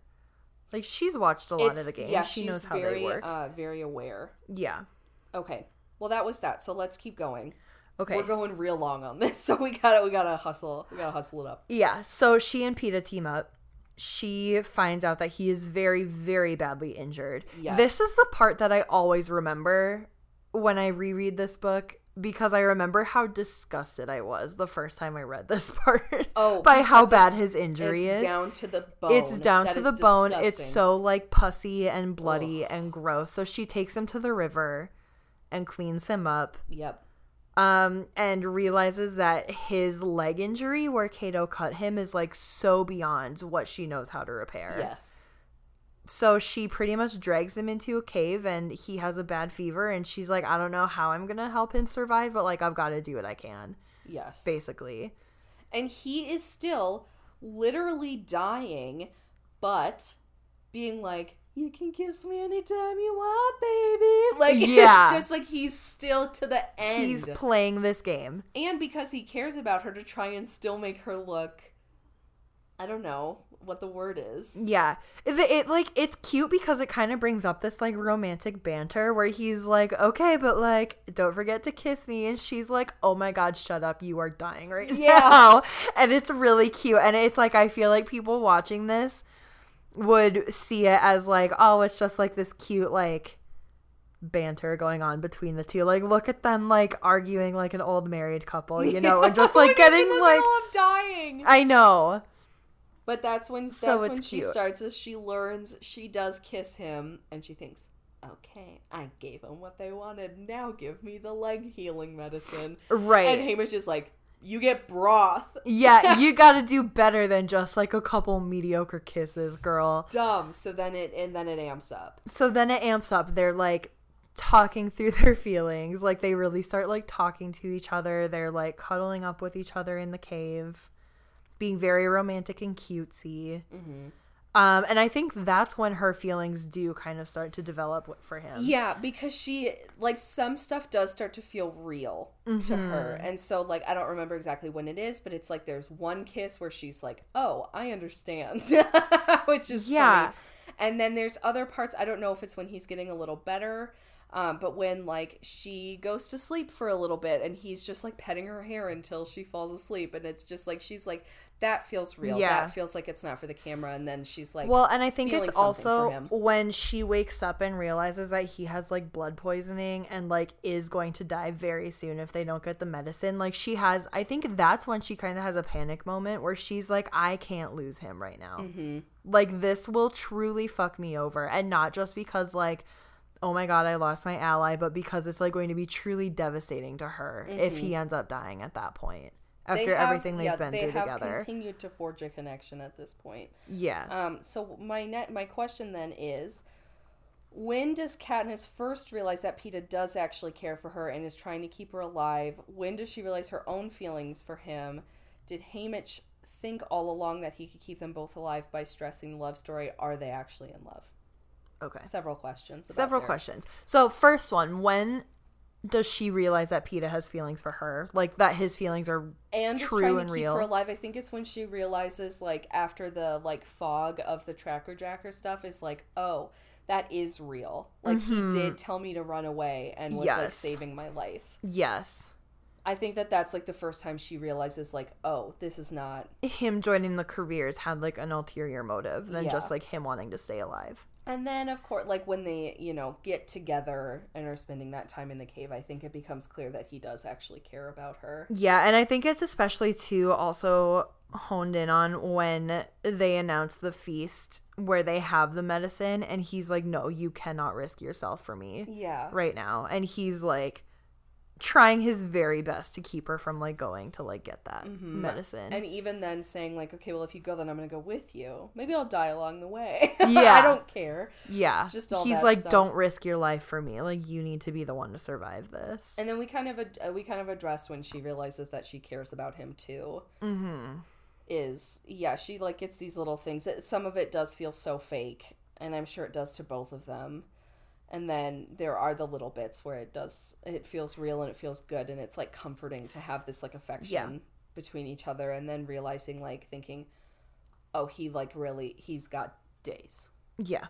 He's got days at the most. Yeah, to live. It's like, if she's like, yeah, okay, no, I do really care about him. Mm-hmm. So the question, are they really in love at this point? Is that the next question? Yeah.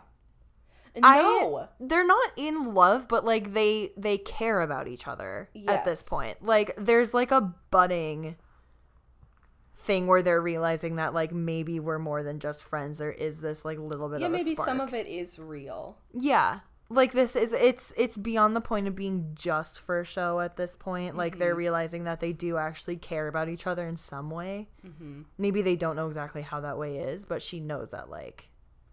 Yeah. We want each other to, like, survive this. Mm-hmm. Yeah, they care about each other very deeply, but I refuse that it's actual love on both sides. She doesn't know. It's very clear that she doesn't know how she feels. Yeah. This is not, like, the main thing. She wants to live. Mm-hmm. There's no love on the battlefield. Right. Come on now. So, no, but they do care about each other very much, and it's not fake that they do really care about both of each other, you know? Ugh. Yeah. Ugh. Okay, let's keep going. Let's close this thing out. Okay, so we have the feast. Katniss goes. Haymitch sends her a sleep potion. Oh, yes. A sleep potion. Or I guess like sleep syrup or whatever, Yes. so she can knock Peeta out long enough to go without him getting in her way. Yes, some heavy-duty NyQuil. Yes. She runs into Clove. Yeah, so Foxface goes out, grabs her bag, and runs without hesitation. And she's like, fuck, I should have done that. Yeah. Because now it's like, whoever goes out next, it's going to be a bloodbath. So she just decides she's going to go and run. But Clove comes out. Throws a knife at her. Hits her in the forehead. Yes. I mean, not in the forehead, but it cuts her on the forehead. And she can't, and it blood's all up in her eye. Yes. She tries to hit Clove with an arrow. She dodges it. Tries again, gets her in the arm. Yeah. Nasty. Yeah. And then they grapple. And Clove has a whole thing. She's like, I'm gonna kill you nice and slow. Why am I doing that voice? I know. She's taunting her, and she brings up Rue and is like, we're gonna kill you just like we killed your friend. And then that's what brings Thresh, the other tribute from District 11, Yes. in. He kills Clove. Pulls her up like a rag doll into the air. Hits her head with a rock and dents her skull. Horrifying. Disgusting. But good for him. Yes. And he decides to let Katniss go because he asks something. He's like, did you team up with her or whatever? And then she says very quickly, she's like, well, because she tells him, like, just make it fast. That's all she's expecting out of it is, like, just make it quick because I did something good for Rue. Yeah. And he lets her go. But she's like, I partnered up with her. I tried to keep her alive. I killed the guy who killed her. I put flowers around her, whatever. Just, like, goes off on this big thing. Yeah. And then he says, like, we're even now. Because he also hates a debt. So, Yes.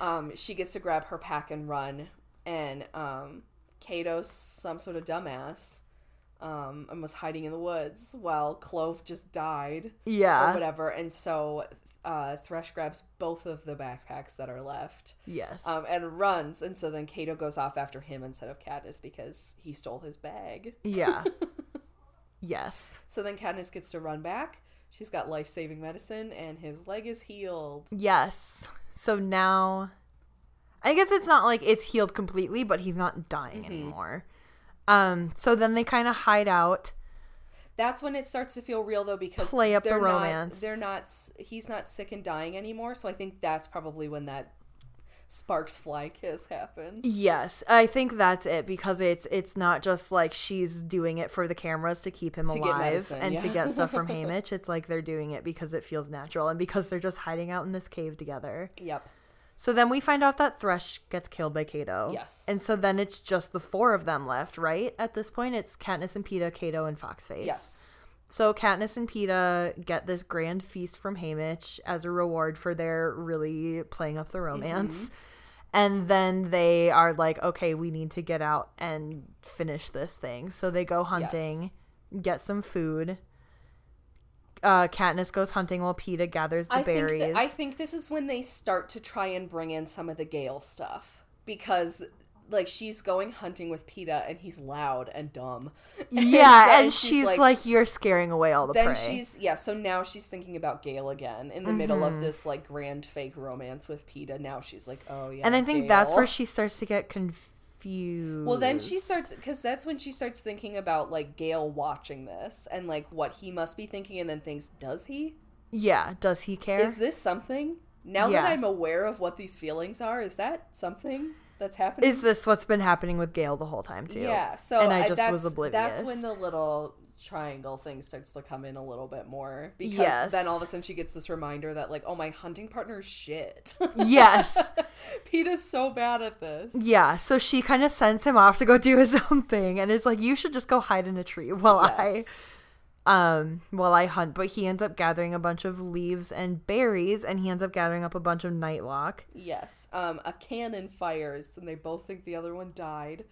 But it was Foxface stealing their berries. Yes. And she finds out that those berries are actually lethal. So she decides to take some with them as they keep going, thinking maybe I can trick Cato into eating some of these. Yes. And that can be an easy way to kill him. Yep. So then I think night comes and they run into Kato, and that's when the big final showdown happens. Yes. So a big difference from the book and the movie is that they go out into the middle where the lake and the cornucopia is and whatever, and they're like, "Where's Kato?" And then out he comes, but he just runs past them, and they're like, "Oh no, what?" And then they see these horrifying monster dogs, and then also go running. Yes. And these monster dogs, like, they're creepy in the movie, but the fact that they make them out of the fallen tributes. Now, this is a question that I have personally. Scholastic does not dare to ask this. Do you think these are actually made up of the bodies? I personally don't think so. I don't think so. I think they're made to resemble them, so it, like, hits home.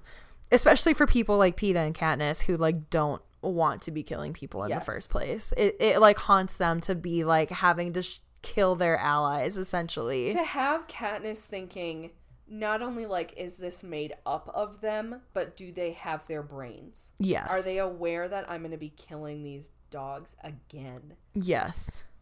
That sucks. It's but I don't scary. think it is. I think it's a mind game because isn't part of it they have to deliver the bodies back to the district? It is. Yeah, they say at first that, like, they send the bodies back to, like, their families. Yeah. So, no, it can't actually be them, but they're genetically engineered to resemble them very closely by having their eyes and their hair color. Stuff, yeah. So that kind of adds, like, a more personal attack. Yes. On it for sure. But they end up on top of the cornucopia. And Peeta gets attacked again by these dogs, and it, like, affects his bad leg. His leg is still bum. Yeah. Like, he's got a limp. He's slower than Katniss. They get up there, but his leg's fucked again. Yeah, the dogs, like, attack his leg. It gets injured very badly, which makes it easy for Kato to grab Peeta and be like, all right, I'm going to kill him now. Yeah, and if you shoot me, we're both going down, so here you go. Yeah, so she ends up shooting him in the hand. Because Peeta tells her to. Yes. And then that ends up making Kato drop Peeta and fall off the cornucopia. Okay. But, like, the horror of what happens to Kato is terrible. That made me sick to my stomach. Yes. That he doesn't just get destroyed by these dogs on impact, but that they are, like, literally, like, using him as a human chew toy for, like, they maul the him entire for night. hours. Yes. And they just have to listen to him. Yeah. They just have to listen to him. That is horrifying. And so that's, too, is that, like, Peeta's still sort of, like, dying because of the leg situation. And then that's also true of when she's like, no, we both have to make it through this because I will snap. I have been listening to this man crying and dying slowly for hours. Yes. And that she's, like, losing it absolutely, where Peeta's, like, trying to get her to pay attention, like, that time is passing so slowly because this is, like, such torture, that he's like, look, the moon's lit, it's getting brighter, look, whatever. Like, that's just, like, it's so awful and so sad. And eventually it's like they can hear him a little better, and Peeta's like, is he out enough that you can kill him? Yeah. And so then she's like, I don't even feel hate toward him anymore, it's just pity. Like, this is so awful, so it's like a mercy killing. Yeah, so she shoots him to just end it, so he doesn't have to keep being mauled by these dogs. Then nothing happens. They're not winning. Yeah. So they move away from the body. They think maybe that's the problem. Yeah. They move away from the body. Pete is, like, in real bad shape. They're like, she's like, let's fucking go. We got to get this man to a hospital. Yeah. But nothing happens. And then they hear this announcement where Claudius Templesmith is like, just kidding. The rule we put in place earlier is being revoked. Congrats, one of you has to kill the other. Now, this I love is that Peeta takes the knife and Katniss immediately pulls an arrow on him. Yes. Ready to go. And he just drops it and is like, he throws it into the lake. Yeah.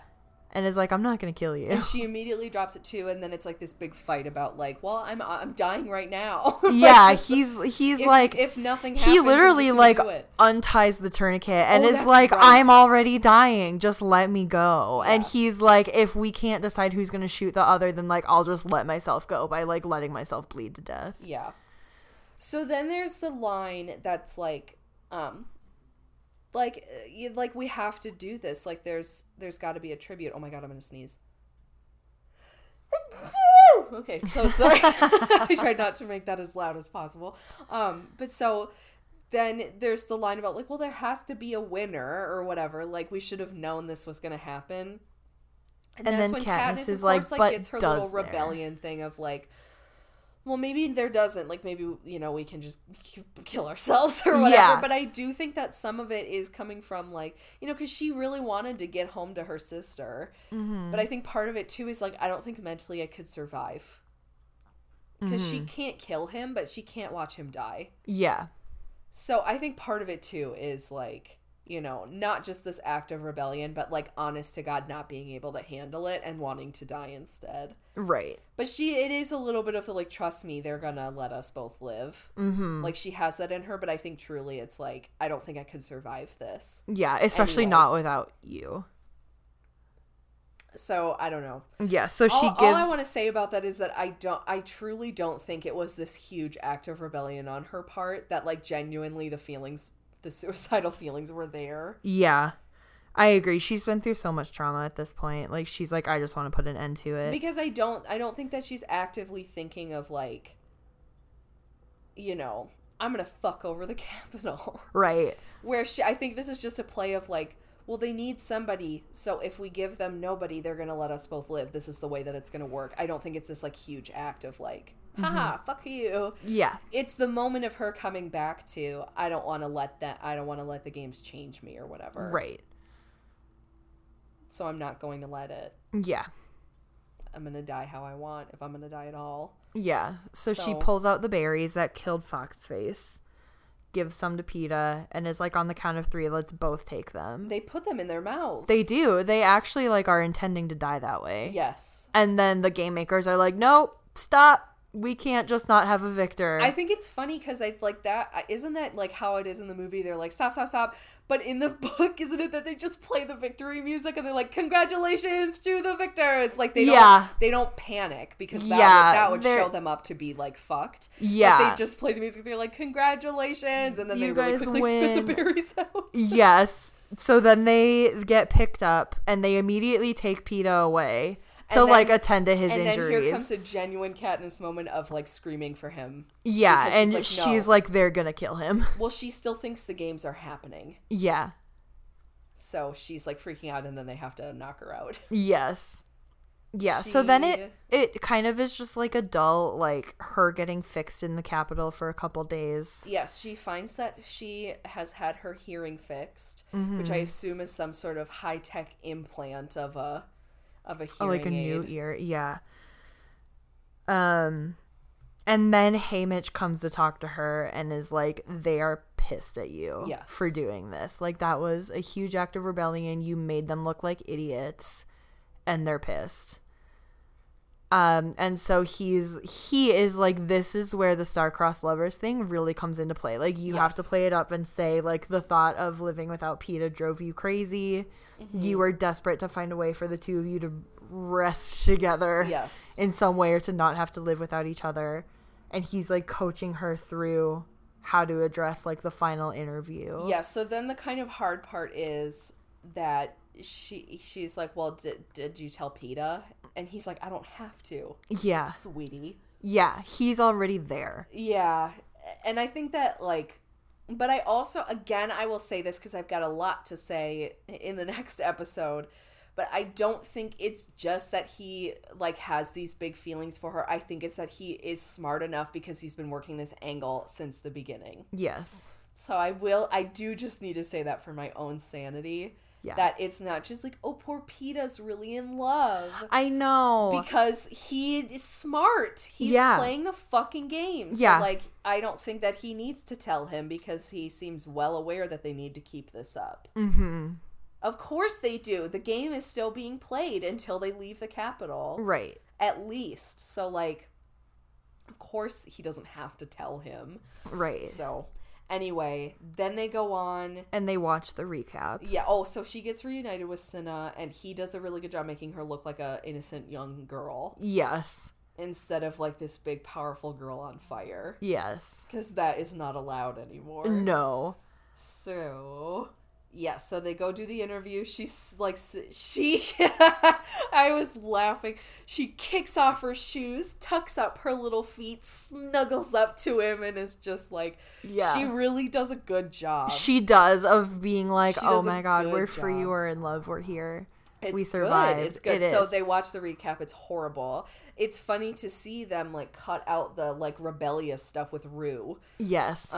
Because that will come to find out has incited some situations. Yes. And yeah, then they sell it well enough.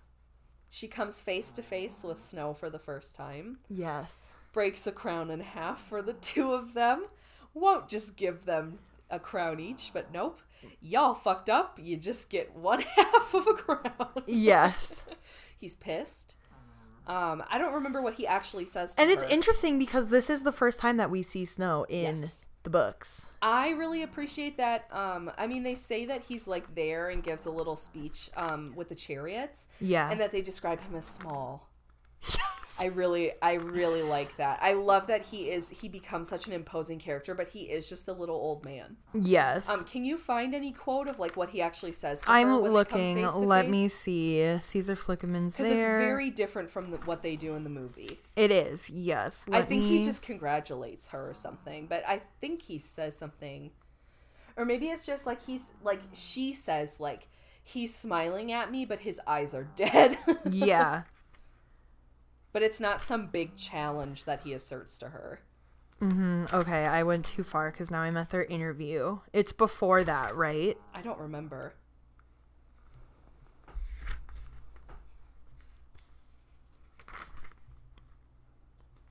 Stand by, guys. I will find it. While she's looking, I'll just keep recapping. So then they finally get back on the train. Effie is going with them, congratulating them, blah, blah, blah. She says something dumb about, like, maybe since you guys did so good, I'll get promoted to a better district or whatever. They're going. PETA then, when they get close to home, asks, like, okay, so what are we gonna, like, what's gonna happen when we get home? And she says, I don't know, because he's specifically talking about the two of them. And she says, I don't know. And then he's like, then he gets kind of in a fuss about it because he's like, he probably thought that he made it pretty clear how he felt even through the act. And so he's like a little bit fussy that she is like not acknowledging that they have this like bond together and that they care about each other. And so he gets a little bit icy. But when they get home, they hold hands and they wave and whatever. And then that's the end of the book. Yeah. Congrats, okay. You made it.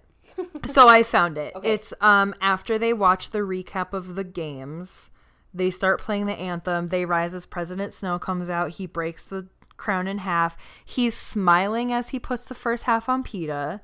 And then she says he's still smiling when he settles the second half on my head, but his eyes just inches from mine are as unforgiving as a snake's.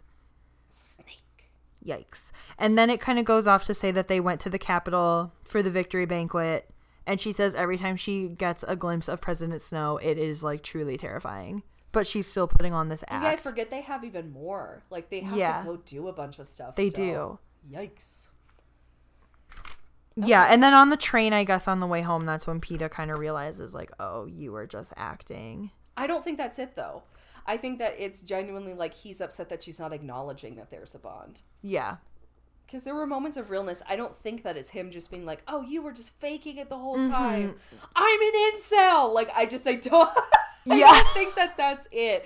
I don't think that he's like getting the nice guy treatment or whatever, you know? I think it's genuinely like he's upset with her that after everything, she's not admitting that they're like that they have a bond. Mm-hmm. I'm really flustered by we'll get into it, but I'm very flustered by the movie portrayal of that relationship, and I'm feeling very flustered also by like all of the discussion questions that I was seeing about like Katniss being such a bitch and a fake. Yeah. Because I really don't think that's how it is, and like reading it, I did not see it that way. Right. I think the movie is coloring too many people's things. Yeah, the movie plays up the romance too much. I have a couple final questions. Okay.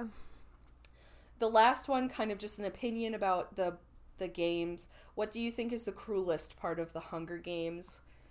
And then can you see parallels between the games and the real world? Which, yes, but I'd like to just have a good time. Yeah. So, but what do you think is the cruelest part of the Hunger Games? Ooh, that's a good question. I mean, I want to just say that, like, the entire thing about the games is very cruel.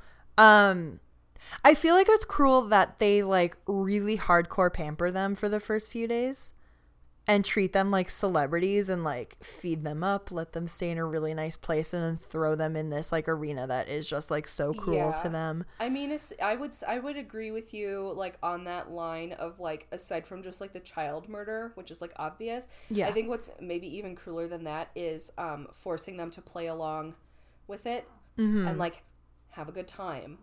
And act celebrities. Like act like they are so honored to be here and just like so in awe and are like, oh my god, I've been given this great opportunity, when in fact like almost all of them are going to die. I think that is probably the cruelest part of forcing them to act as though it is like a great honor. I think that's the worst part, because it's like, it's one thing to throw them in an arena and make them kill each other, but it's another to make them act as though they're excited. Yeah. And that they love getting to be here. Yeah, and that they all were, like, hoping to be chosen for this. But that's the lie they're selling the Capitol, and I think that comes up as we get later into the rebellion, is that, like, a lot of people are under this, at the Capitol, are under this impression that, like, it is. They've been told, and it's looked like it's this big, amazing honor for these people. Yeah. No. When in fact, like, almost all of them are pissed about it, except the careers. Okay,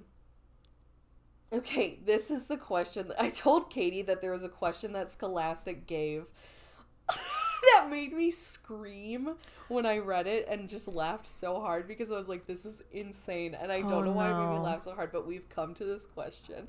And I'm going to read the entire thing to you but the opening sentence is the most insane thing I've ever seen in my life. I hope you're ready. Scholastic. Okay. Okay, are you ready? Yeah. In 1848, Karl Marx wrote in the Communist Manifesto, history all hitherto existing society is the history of class struggle. Discuss the statement as it applies to the society and government of Panem. Do you believe there is a chance to eradicate class struggles in the future? Scholastic coming in with the sociology class. Oh my god. And you know I ate this up because that was 4 years of my life. Yes. Oh my god, but I screamed. God. I'm just looking through like, do you think Candace and Peeta are really in love? In 1848, Karl Marx wrote in the Communist Manifesto. Like, I was just like, what the fuck? Oh my god, but it Scholastic. Is. Okay. This whole book is about class struggle, I think. It is. This whole series is. Yeah, it focuses really hard on class. It's huge. It does. It's huge. It does.